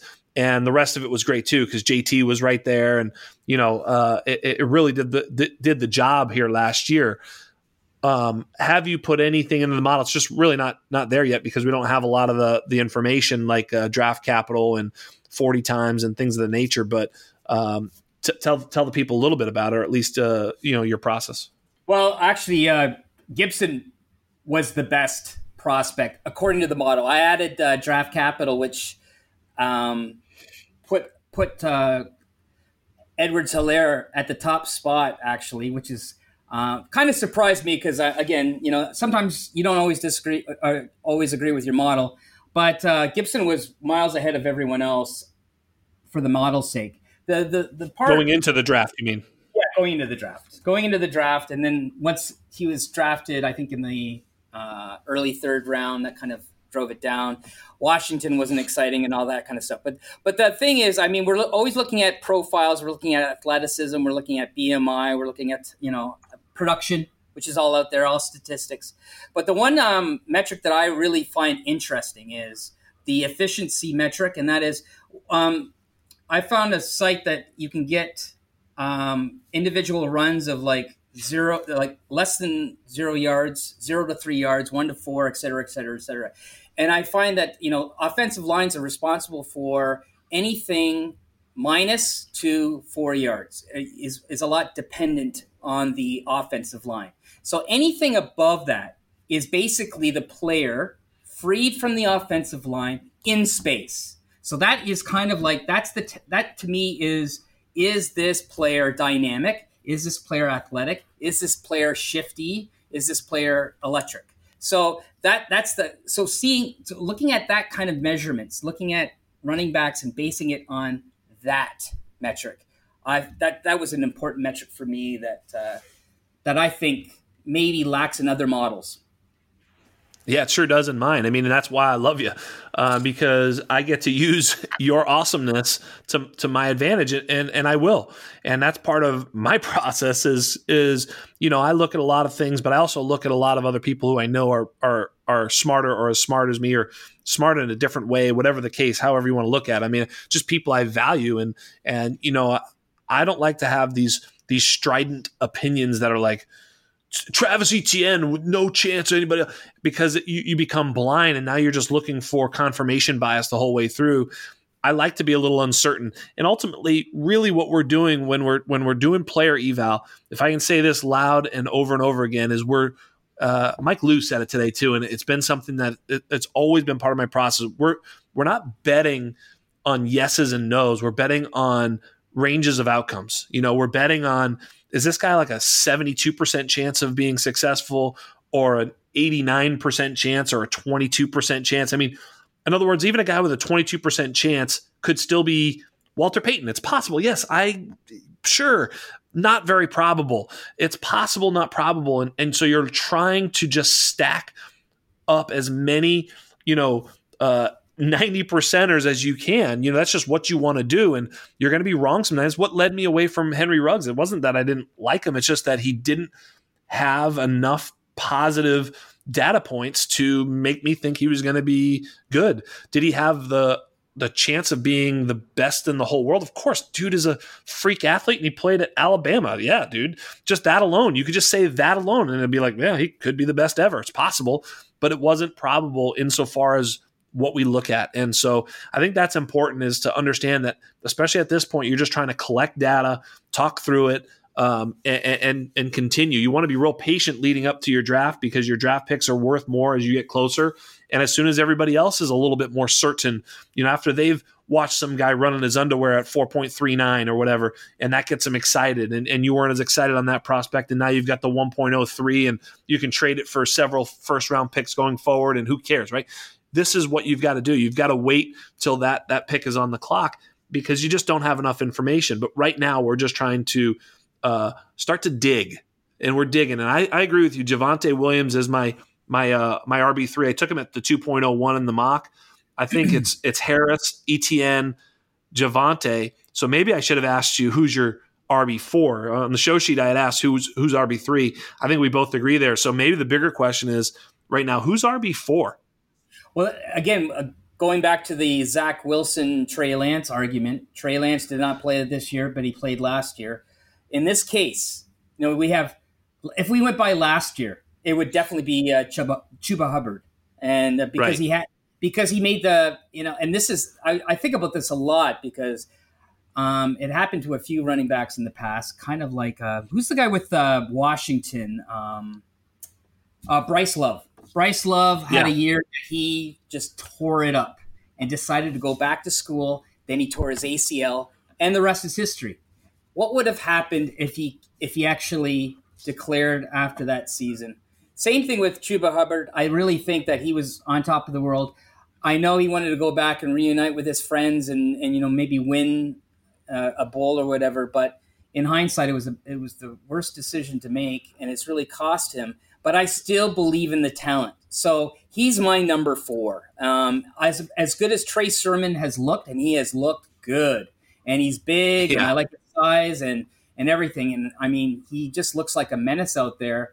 I'm a little bit hesitant because, again, it's recency bias. So I have him as my number 5, but I still have Hubbard ahead. I know he's gone down in a lot of fantasy circles. I'm curious to see what in real life teams are going to view him now that he's had this kind of half off season, decide to pull out and get ready for the NFL draft. Yeah. If you asked me this a year ago, it was clearly for me, it would have been Chuba, Etienne, and Harris as the top 3. Now it's Javonte right there in the top 3. And then I don't know. I have a lot of questions. I have more questions about Chuba than I did last year, and that's probably a good thing. I mean, we probably would have missed a little bit on him last year. I'm not so sure about Chuba. I think he's sort of a speed back. I've sort of equated him to Tevin Coleman, probably better and faster, but that sort of look, if Chuba lands in San Francisco, he may be my RB3. So, that sort of match to, first of all, it's a great system, but the system is a system match for him. And so I kind of agree with you. I mean, Chuba certainly hurt himself. I think he may slip in the draft too, which, draft capital matters. So I think he'll probably blaze at a good weight. So he'll have a good speed score, but we'll have to see how explosive he measures and how agile he measures. I don't know that it matters too much unless he's off the charts, because I think we've seen him. He's not exactly that agile out there. He is a little bursty, but he's just not, he doesn't make a lot of guys miss. He doesn't have that, I know it's a tired phrase, but that contact balance where he's able to, take contact, stay running and move on. He's sort of, if he breaks it, he's gone. But if not, he's probably going down. You mentioned Trey Sermon. Obviously Trey Sermon with, he kind of started to come on at Oklahoma, and then, he didn't do much. I mean, last year in Oklahoma, his junior year, he had 54 carries. I mean, in 10 games, I mean, he was nothing, and so obviously something wasn't right there in Oklahoma. Transfers to Ohio State and even started slow here. And, obviously with the couple of games he's played, look, he was always a big time prospect, which I will give him a lot of credit for. In other words, obviously if situation wasn't very good there, he's always been a pretty good yards per carry guy. He's big. He's got that contact balance, and he's got a little explosion. He's a guy that I think will test his way up the boards. Certainly, this sort of recency bias up the board as well. So, but the question will be just how rich is it to acquire Trey Sermon, and will that be worth it? I think anywhere in that early second, what the hell else could you be looking for? So he's probably going to be at his value. He'll probably be a great pick. But just like we saw with Clyde Edwards-Helaire last year, if something wonky happens and all of a sudden he's being talked about as a top 3 or 4 pick, I'm out. It's also difficult, just to add to this, in general, this year is difficult because we are looking at a COVID year of production. And so some teams have played 13 games, some teams have played 6, some teams have played none. Therefore, we actually have to go back. I think this is the first time that I'm actually going to go back and look at the last 2 seasons and maybe separately and together, lump them together, whatever. So again, it's a difficult, it's difficult to begin with because, it's like you're going into an immense darkness because there's a greater pool of players competing for smaller amount of positions in the NFL level. So the probability is low to begin with. Hitting on one is very low. And so when you do, you're very excited. But because of the lack of data that's in college football, and there is a lack of data, it's kind of mind-blowing. All the data that you can get for the NFL compared to the data that you can get for college is pretty mind-boggling. And then you add in this little strange year of, do we count this as a real year? Because some people like Trey Sermon have really blossomed, whereas somebody like Travis Etienne has not. He's not, if you look at his running, not great. What we love about has happened to him in the last couple of years is that he's garnered 38, 43 receptions in the short amount of time. So again, it's a funny year, and therefore I think evaluation is going to be even more wonky. Yeah, you're right on the money. And, Travis Etienne for me has been great. I mean, we had questions like literally. So last year we thought he was going to be part of that big four. We thought it was going to be a big, 5, 6, or 7 with Akers, Dobbins, Swift, Taylor, Etienne. Etienne is a little light, but he's fast, man. I mean, he is the other kind of fast that you just don't see. He has been electric every year. Even this year, his off year has been, 5.5 yards a carry, 48 catches, 12.5 yards a catch. Holy smokes. So that's his down year. And it kind of makes sense because that team lost a lot of starters. They're not as good. But if him being bad is 5.5 yards a carry and literally 50 catches, I mean, he's just been an all-purpose weapon.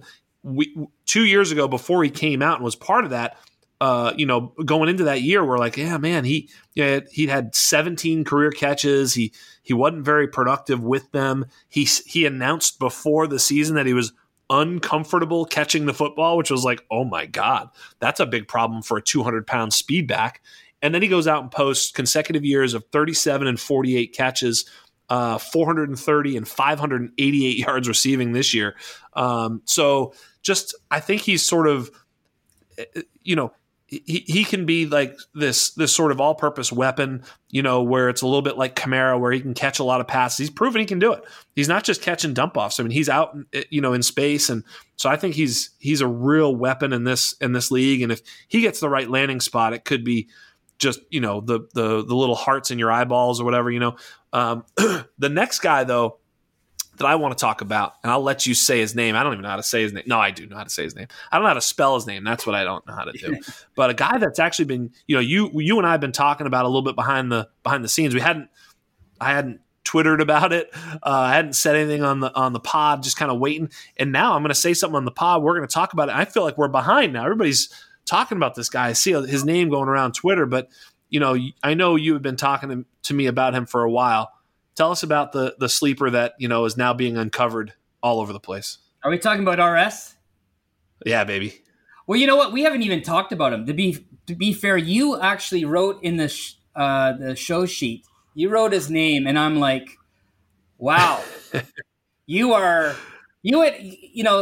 think you're getting confused with another Oklahoman running back that did not pan out because of injury that we both loved, and that was, of course, mind blown. Can't think of it right now. Seventh round draft pick. What's his name? Anderson. Rodney Anderson. Rodney Anderson. So our love for him and that kind of prototype.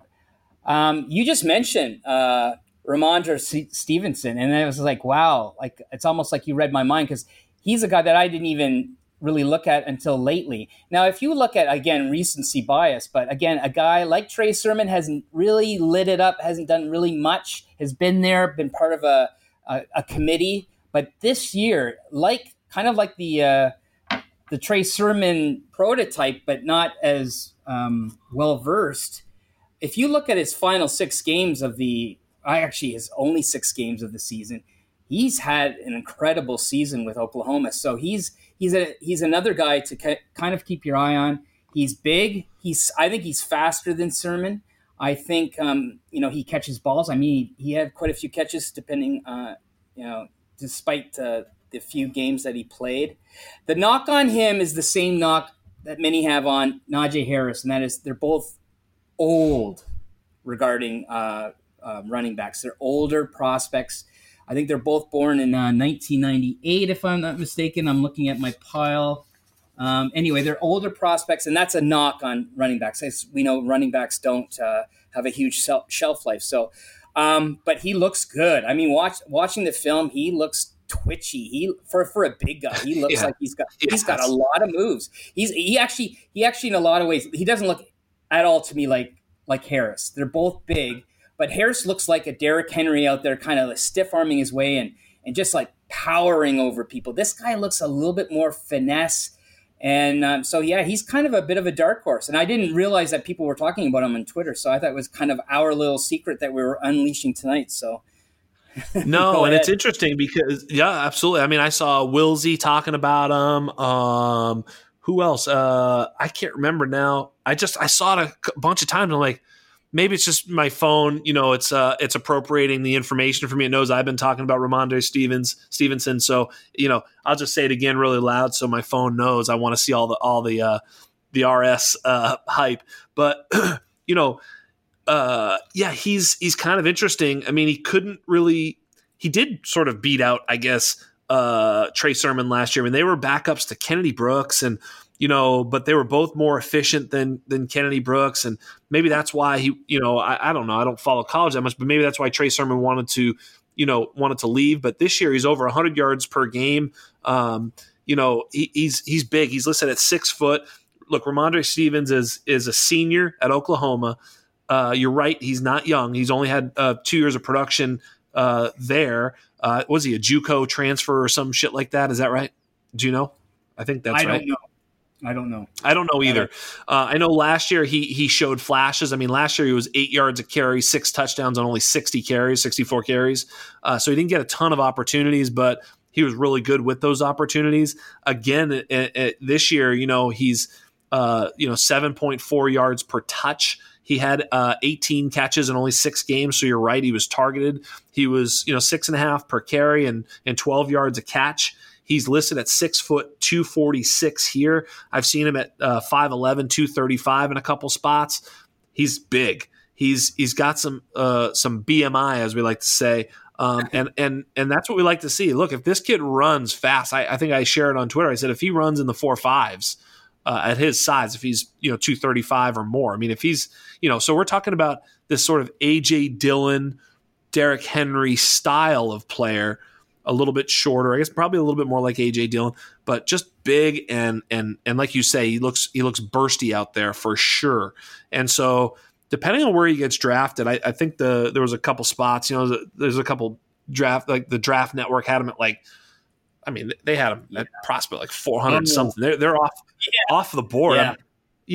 And here's a guy I'm talking about as, he's kind of like this Antonio Gibson type who the production hadn't really been there. You're going to have to make some excuses to figure out a way to get him into your top 5 or 10 running backs, but he's a boom or bust. So late in that second round, early in that third round of rookie drafts, this is a guy you want to be targeting because, he could be this Antonio Gibson type going into 2021. Yeah, this guy is totally combine dependent, just like Antonio Gibson was. So this is a guy to keep your eye on after the combine, see his results. If they are anything close to Gibson, like they don't have to be Gibson numbers, but close to, then this is a guy that most likely you're going to keep on your radar. Yeah, and we'll go quickly through a couple other quick running backs. I mean, Michael Carter played with Javonte Williams. Some people like Carter more because he's a little bit more, make a miss type of guy. But I think Javonte's got that NFL build where, Michael Carter might not quite. Obviously, we'll see if the NFL agrees or disagrees. And if they draft Michael Carter first, then we'll have to start looking at that a little bit more. But I think you and I are both in lockstep. But here's my question is do you like Michael Carter as an NFL prospect or what? I do, but I think he's small. And here's the interesting stat that I wanted to bring up for the pod. And I think Michael Carter had a little bit better yards per carry, right? Just maybe. I think it was close. Yeah, it was close. I'll look it up while you're talking. But here's the stat. Information on first and short, second and short, third and short, fourth and short. So out of 161 carries for Williams, he had 42 first to fourth down short carries. That's 26% of his carries were short yardage. Michael Carter had 12 carries out of 160. He had 7.4%. So we're looking at a huge difference in short yardage. So if you put that into the equation, the Javonte Williams was used as a short down back, and therefore that does hinder your yards per carry average. So that's a huge stat, I think, to really consider why Javonte Williams, I think, really is a more dominant, not only for size, but he's a more dominant back. Yeah, it's interesting because they were both so damn good, right? I'm looking at their stats now. 156 and 157 carries. So they were one carry different. They both had 25 catches. I mean, it's like, they're both right around 1,200 yards rushing. They're both, Michael Carter was better, to your point, 8 yards a carry as opposed to 7.3. But look, anything over 6 is outstanding, really. I mean, 7 and 8 is ridiculous. So these guys were running all over fools. Javonte was 12 yards a catch. He was 10 yards a catch. I mean, again, who cares? Now, to your point, again, Javonte, 19 rushing touchdowns to only 9. So he doubled them up in touchdowns, 22 total touchdowns to 11. So they both averaged about 8 yards every time they touched the ball. They both had about 180 touches. They both had about 1,500, scrimmage yards. They're both good. Michael Carter, listed here, what I'm looking at, again, this is why we want to see, but he's listed at only 5'8", 199. And okay, it's a little light in the NFL. And, we'll see if he's 5'8", 209 or 207, well, then maybe that BMI starts to come into play and he can sort of take that punishment in the NFL. Javonte listed, I think he's like 5'10", 220. Yeah, 5'10", 220 is what he's listed at. If he's all of that, that's the NFL prototype. That's what you're looking for. And if he can run fast at that weight, he's going to be right there at RB3. But really, you do have to consider Michael Carter. Measurements are going to be the thing that sort of hold him back, both as an NFL prospect and then thusly as a fantasy prospect for us in our drafts. But I do like them both because they've both been great. My favorite guy last year coming into this year, I'm sort of falling off a little bit, is Kenny Gainwell. I love him. I love the way he plays. I love everything about him. I just don't like that he's probably not 200 pounds and just he's starting to smell a little bit like a supplemental player in the NFL and not a lead back. What do you think? Yeah, exactly. Again, we were pretty high on man. This is what happens when you're 23 years old. Your mind starts to fall off. Yeah, you're getting old. I know. It ends up being that guy with the LA Rams, not Akers, but the other guy. Yeah, Darrell Henderson. Darrell Henderson, I like more than Kenny Gainwell, and he's been pretty lackluster. So that kind of makes me think about the whole process as well. As like Memphis has got great numbers, great numbers for its quarterbacks, great numbers for its wide receivers, great numbers for its running backs. I'm a little bit, I've got some cold feet when it comes down to Kenny Gainwell for that, also because of his size. So it'll be interesting. He's taken the year off. So what has he done in the offseason? This is another question with guys like Jamar Chase, with Chuba Hubbard. Like, what have these guys done on the offseason? Have they excelled? Have they gone to the weight room? Are they coming back bigger? Maybe Kenny Gainwell is like 205 pounds. That changes everything. So a lot to be determined coming up in the next few months, definitely. So he definitely is a slippery running back. So if he's bigger, then, all bets are off and maybe he's worth consideration. That's right. And he's also listed at 5'11", 190. That's really skinny for a running back. I mean, if he's 5'9", 190, if we're talking about Michael Carter, 5'8", 190 something, that's one thing. But, when you're 5'11" and you're 190, that's not an NFL running back body type. It just isn't. And you go ahead and find me some 5'11", 190, bell cow backs in the NFL, and I'll pay you $1 because you're not going to find them. But if he comes in at 5'9" and 3/4 and 205, well, hey, this is all different. It's a different cat. And if he can run fast at that size, then okay, great. Now you're closer to DeAndre Swift than you are to not an NFL football player.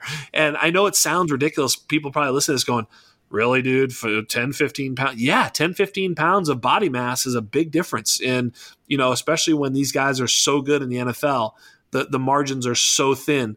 He's just never going to be a bell cow in the league. He's just never going to be a guy that's winning you fantasy championships if he can't stay on the field for 70 or 80% of the plays. That's just never going to happen.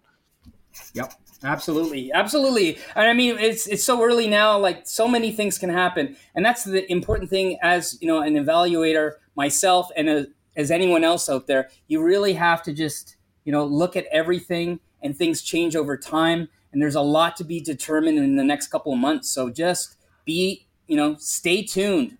Keep your eyes on everything. Yeah. Yep, and here we go. What I'll share with you, and you don't even have to mention too much here, but a couple of the guys that are exciting. Obviously, Jarrett Patterson with Buffalo, just kind of people love him.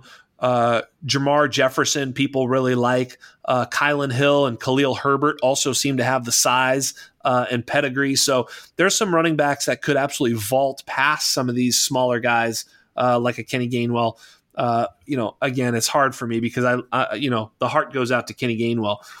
We're going so long. Of course, we knew we would, but we're not too long yet. I mean, I've done some 2-hour pods. This one's going to get pretty damn close, but we're knocking on the door of 2 hours. But if you think that the people want us to stop talking about prospects, then you have no idea who our audience is. I guarantee you, they're just like, pausing that shit. I'll put it on tomorrow, baby. Just keep going.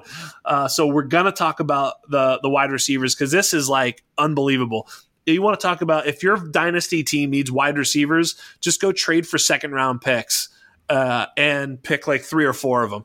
I made a list of 3 guys that I think are elite. Jamar Chase, Devontae Smith, and Rashad Bateman. I don't know. Maybe I should almost, add guys to that because there's a guy I want to put in there, a couple guys I want to put in there, or maybe I should take a couple guys. I don't know. What are your thoughts about sort of just having the top 3 here, or how do you view the top of the class here? It's tough, yeah. Like it's making your own tiers. Like to me, I think Jamar Chase and Devonta Smith are in their own tier. I think Rashad Bateman, Jalen Waddle, and Rondale Moore are in another tier.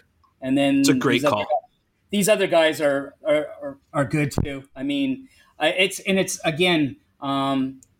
It's tough because we're evaluating Jamar Chase without playing this year. We're evaluating Devonta Smith, who's just dominated, who's going to get the Heisman Trophy.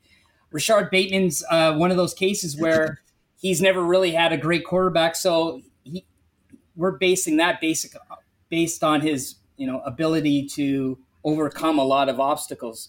Waddle injury, Rondale Moore injury size. There's a lot of potential here, and we haven't even hit the other guys that are next. But like you said, this is a good year to, I see the running backs as being kind of top heavy. Like I like the top 3 a lot, and I think there's a divide there. And those are 3 to look in your first round of Superflex or any rookie round. Whereas there's a lot of good talent in a lot of deep talent in the wide receiver position. And therefore, the second round, I'm almost going to go like all second round. I'm not even going to think about anything else, but just pick up wide receivers. So, yeah. I agree 100%. Yeah, it's absolutely. I mean, you think about like just the names that we kind of came up with, and there's more. There's more wide receivers that we could even talk about, but just this sort of, anywhere from like great to elite, it's like, there's like, I don't know, 15 of them. It's crazy. I can't even count right now, and you're right. Jamar Chase didn't play this year, but I think he did himself the favor by not doing that because we all just remember how good he was in that legit offense, and he outplayed Justin Jefferson, which now looks like a really kind of awesome thing to do because Justin Jefferson, right? Like you can be like, I'm better than Justin Jefferson, bitch. It's like, oh, that's kind of a nice thing to be able to say. No, seriously, Chase taking the year off was the smart. I got so much more respect for the guy because he was probably sitting around going, okay, I just had an outlier season. I know I'm good, but there's a chance next year, and he didn't foresee this year being a COVID year or anything like that. That my quarterback is not going to be who I want it to be. He's not going to be Joe Burrow. And I'm not ready. I'm too young to enter the NFL. I'll take the year off and, just see how things go. And smartest move he made, it just shows how intelligent. I don't know if he's making the decisions or he's got a manager or someone telling him, but that was a very smart decision, and it's made me respect him even more. Yeah, and he's sort of like, if we're looking at not comps, but just sort of play style, he's kind of like DJ Moore, Odell Beckham on steroids type of thing. I mean, he's really, sort of well put together, and he's a little bit like DeAndre Hopkins in this one way, that he looks a little bit longer and leaner than his size shows that he is. In other words, he plays big. He plays on the outside. He beats people downfield for balls. I mean, he's just a big play waiting to happen. I mean, last year in his really only big year, he was almost 22 yards a catch on 84 catches and 20 touchdowns. I mean, that's just the kind of dominance that you just don't see very often. And so, he was young. He was a true sophomore at that point, and to dominate that thoroughly as a true sophomore, it just says that you gotta really consider him with that first wide receiver off the board pick. What you'll have to do that is you'll have to bypass Devontae Smith, who, a lot of people had a lot of questions about in the last couple of years, and I didn't. I mean, look, size is an issue. I mean, he's listed at 6'1", 175. We'll see how much he weighs out at, how big he is, and how fast he runs at whatever he weighs out at. Because he needs to be fast. I mean, he is fast. That's not an issue. But I mean, he can't, eat a bunch of cheeseburgers, run a 4.65, and weigh 220. It's not going to be. He's gonna weigh what he weighs at the combine. He's going to probably be, if he's 180 pounds, that's a win.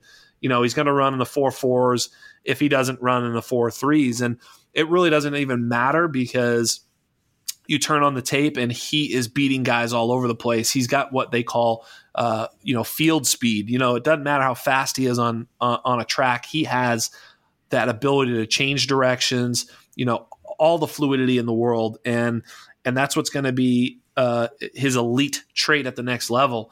And I don't think you can take that away from him. I mean, size will be a little issue in press, and with these corners in the NFL, they're not the same as they are in college. So he's going to have some issues there.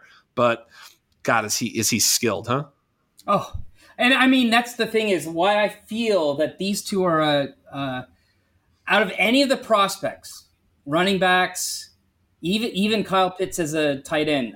Out of all the prospects here, I feel that these two are the ones that I feel most secure about hitting. And it's based purely on dominance on the field, production, dominator, all of that stuff. And I have a feeling that Jamar Chase is the more athletic out of the two. And I think he's my clear number one right now, but clear number two is Devonta Smith. And I know he's got the BMI issues or whatever size. But honestly, on the field, there's a lot of, DeAndre Hopkins is not a burner. This guy might not be a burner. I think he's fast, but he might not be the most athletic. But you know what? If you dominate for Alabama, that has to be worth way more than any kind of athletic testing, in my opinion. Yeah, and another guy that dominated at Alabama, and you had a great Twitter thread, I guess it was more like an article about Devontae Smith and Jalen Waddle, and how we're forgetting about Jalen Waddle, and he's listed at 5'10", 185. And other than the fact that his ankle bent in half this year, he was on pace to be probably the first wide receiver chosen in the NFL draft. That's the way he was playing when he got hurt. He's that good. And so when we talk about him, the only reason he's not in the elite is injury, right? And size. So, I mean, he comes out, is he going to be okay? I mean, I don't know. I'm not a doctor. I know you guys think I am, but I'm not. Jalen Waddle, right? I mean, he's that good. So really the question is he going to be healthy? But he's also had a little bit, he hasn't dominated ever.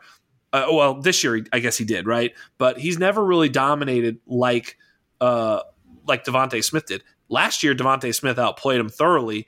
I think Waddle is a little bit more, for me, of a deep threat type of player. He's going to have that ridiculous speed. I don't know that he's going to run at the combine. I can't imagine he will. I don't think he's healthy enough yet. But you get my point. He's that burner guy. And so, but is he Marquise Brown? Or is he something more than that? I don't know. And that's kind of where I don't know if tell me what your thoughts are. I'm starting to think I'm probably going to fade Waddle at cost. It depends. I've seen varying results on people's evaluations of him.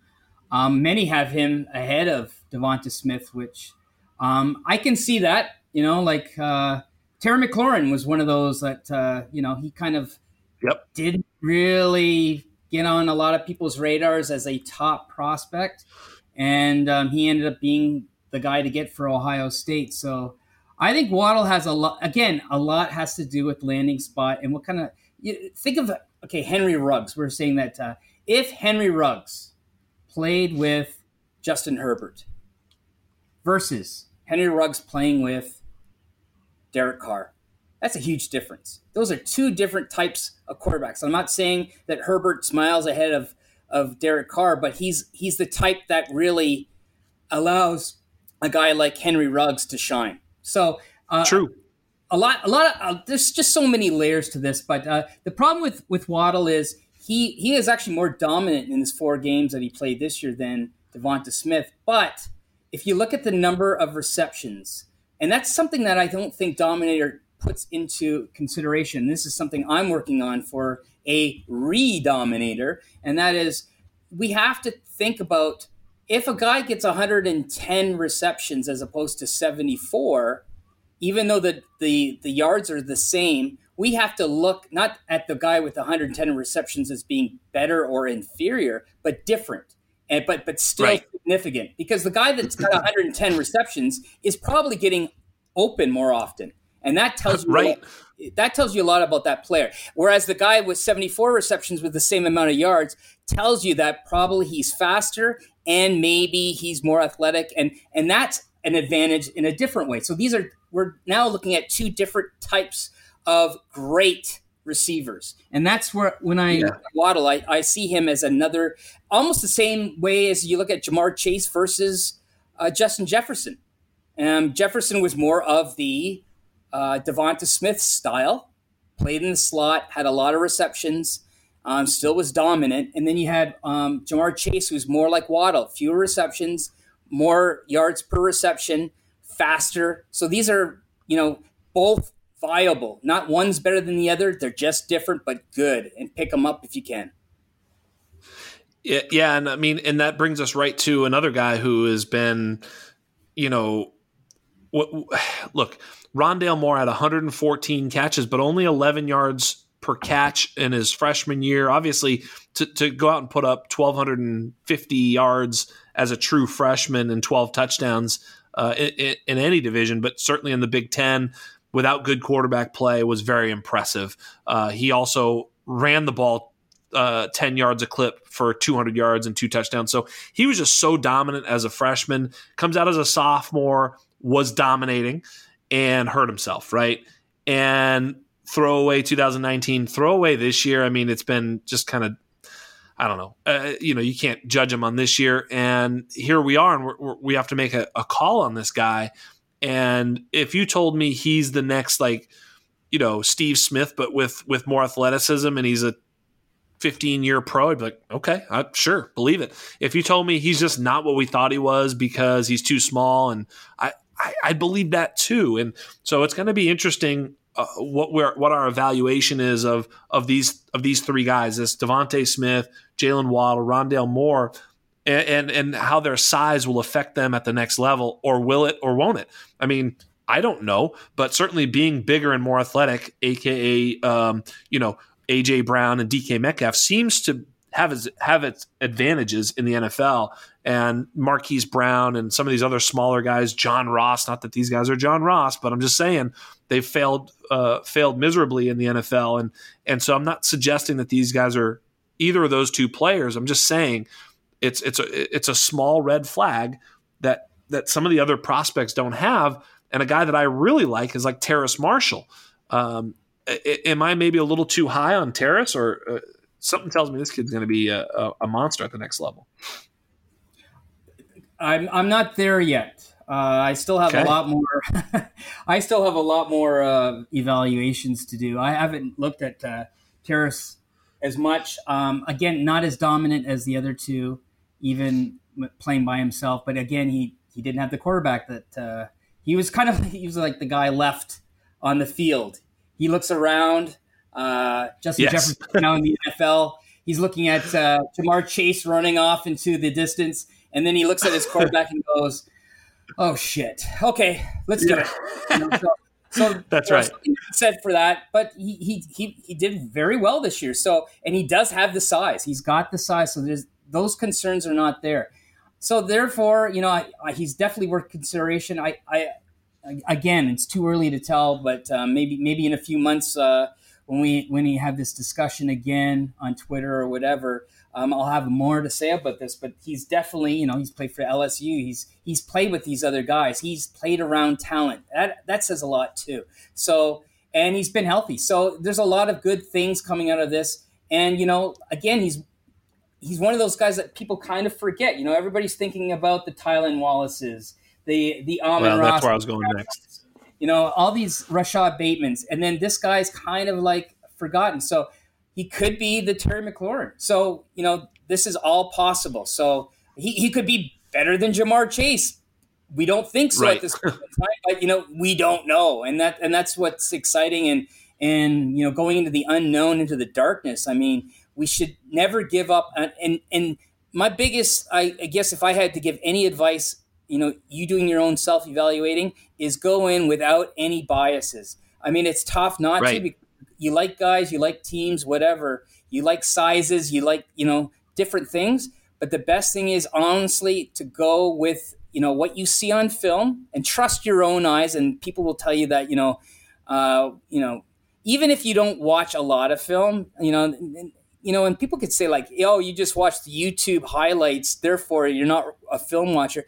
But, can you imagine a guy that watches just YouTube highlights versus a guy that watches hours and hours of film, and his evaluations are better? It's possible. It's like saying someone who studies their brains out for a test is automatically going to get a higher mark on the exam because the other person only studied for like 5 minutes. It doesn't matter. I mean, some people are good at it and some people are not good at it. The thing is, you go in with no bias, and you go out there and you just trust your own judgment and maybe listen to other people, but don't take everybody's just conjecture. They have maybe some analysis or whatever to back it up, but analysis goes only so far. So really go in with unbiasedness and just find the players that you like, and hopefully you get them at a cost. Yeah, and I think I couldn't have said it better myself, but the idea would be for me is to find value. You're absolutely right, and I think Tylan Wallace will be that. I drafted him at the 3.01 in our league. I don't think he's ever going to be available at the 3.01 again. But the two guys I really like, and another one, Chris Olave. But the two guys I really like are Tylan Wallace and Dyami. Am I saying that right? Dyami Brown. Just as I start to dig in here and Tylan was that guy that I thought, look, I look for sophomore production too, and he was a true sophomore. He puts up 86, almost 1,500 yards, 12 touchdowns.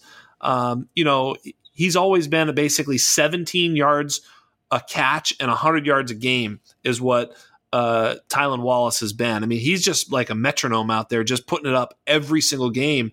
I think he could really be a big play player. He's kind of the sort of Terry McLaurin comp for me. He just seems like a guy that constantly gets it done. You see him go up and get it too. I mean, he can obviously jump. I think he's going to jump really well, and you can kind of see that burst as well that jumping signifies. So I think he's fast.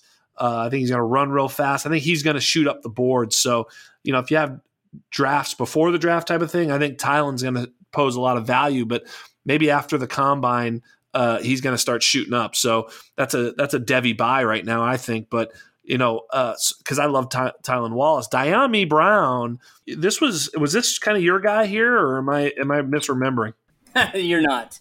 No. Dyami Brown, honestly, at this level, and I'm going to jump to a few more guys here. Dyami Brown, Seth Williams, Elijah Moore.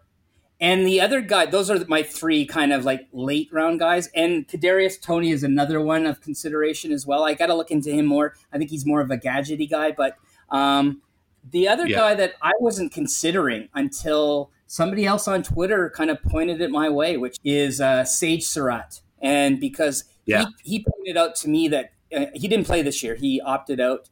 But last year or the year before, he had a college dominator over 50%. So this is another guy that's big, good size, really good size, maybe on the faster side, and dominate. So these are guys that I'm interested in. I'm interested in guys that dominated in college. So yeah, Sage Surratt should be a late round steal too. I mean, I can't imagine him finding his way into the second round too often unless some things change, because he'll probably be a day 2 pick in the NFL, rounds 2 or 3, and I think that's kind of where he falls in our rookie drafts, and he's going to be a great value. You're right. He's a true sophomore in the ACC, played for Wake Forest, played 9 games, put up 1,000 yards and 11 touchdowns for Wake Forest, and that's where that dominator comes from. It's percentage of yards and touchdowns for his team, and he's going to score really well there. He's also going to score really well on the yards per team pass attempt, which is a metric that I think the guys over at RotoViz had come up with, which I really like as well. So you kind of look for these metrics that lead you to the right guy. And same thing with Dyami Brown, man. This kid, man, he's had 2 straight years of 1,000 yards and 2 straight years of over 20 yards a catch. So kind of probably pretty electric. And he's got good size as well. They list him at 6'1", 185. Hopefully he's a little heavier than that. But he's not a shrimp. So, I don't like the small wide receivers in the NFL. I think they can get a little overwhelmed unless they're truly special, which is why Devontae Smith sort of bucks that trend. But yeah, Dyami Brown, Tylan Wallace, you're right, Sage Surratt. I like Tamorrion Terry. He could be a DJ Chark type, a little, playing on a team that doesn't throw it all that well, but he's long, lean, super fast.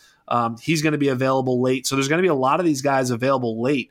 And we'll go out on this, but even a guy like Justin Ross, who basically his career should be over, and if he comes back, I don't know what's going on with him, but he was a top level talent that is sort of now as an afterthought. Admittedly, I'm not too excited about his pro prospects. I don't even know if he'll ever play again, but he's sort of in the conversation here. If he can get back on the football field, would be an incredible story.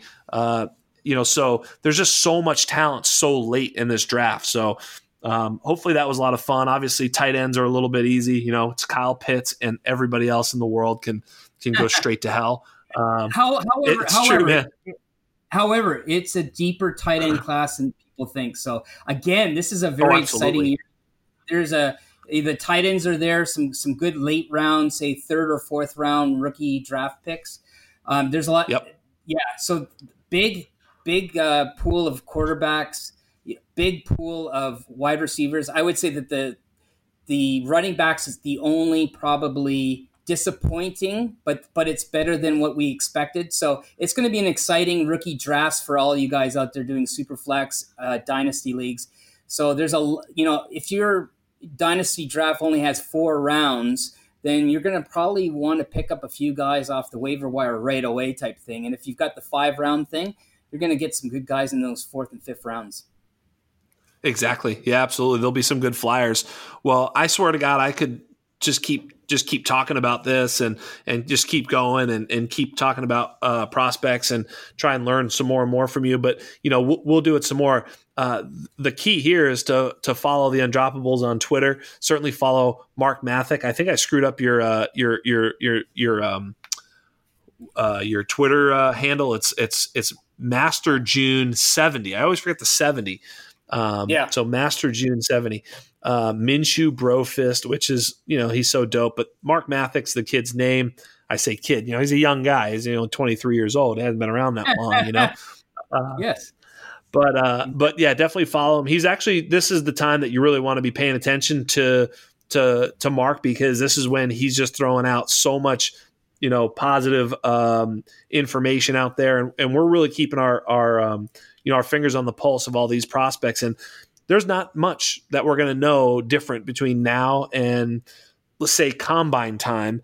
But at that point, we're going to start to put some more pieces of the puzzle. And then, of course, all the pieces come together when the NFL draft happens, because that draft capital, landing spot, et cetera. But we want to have a pretty good idea of who we like and who we don't and that's what's so fun about this. So I had a ton of fun talking to you. We'll keep this conversation going all over the place, but thank you so much, brother. I appreciate you coming on. Oh man, I appreciate it. You know, you're the best. You're amazing. Undrafted, undroppables, all you guys. Very lucky to be part of this group. Very, very happy to be your friend. And thanks for having me on. And I love this stuff. So, you know, anytime you want to talk, any of you guys want to reach out to me on anything, criticize me, I don't care. It's all good because we're here to learn from each other. So thank you so much for having me on today. Yeah, that's the truth, man. I love you too, brother. I am proud to call you my friend and always will, man. So for all of us at the Undroppables, for all of us here at the Undrafted, including my friend, Kane Harris, Kane Robb, thank you so much for being here for me. Hopefully you're here for a long, long time, brother. For all of us, sayonara.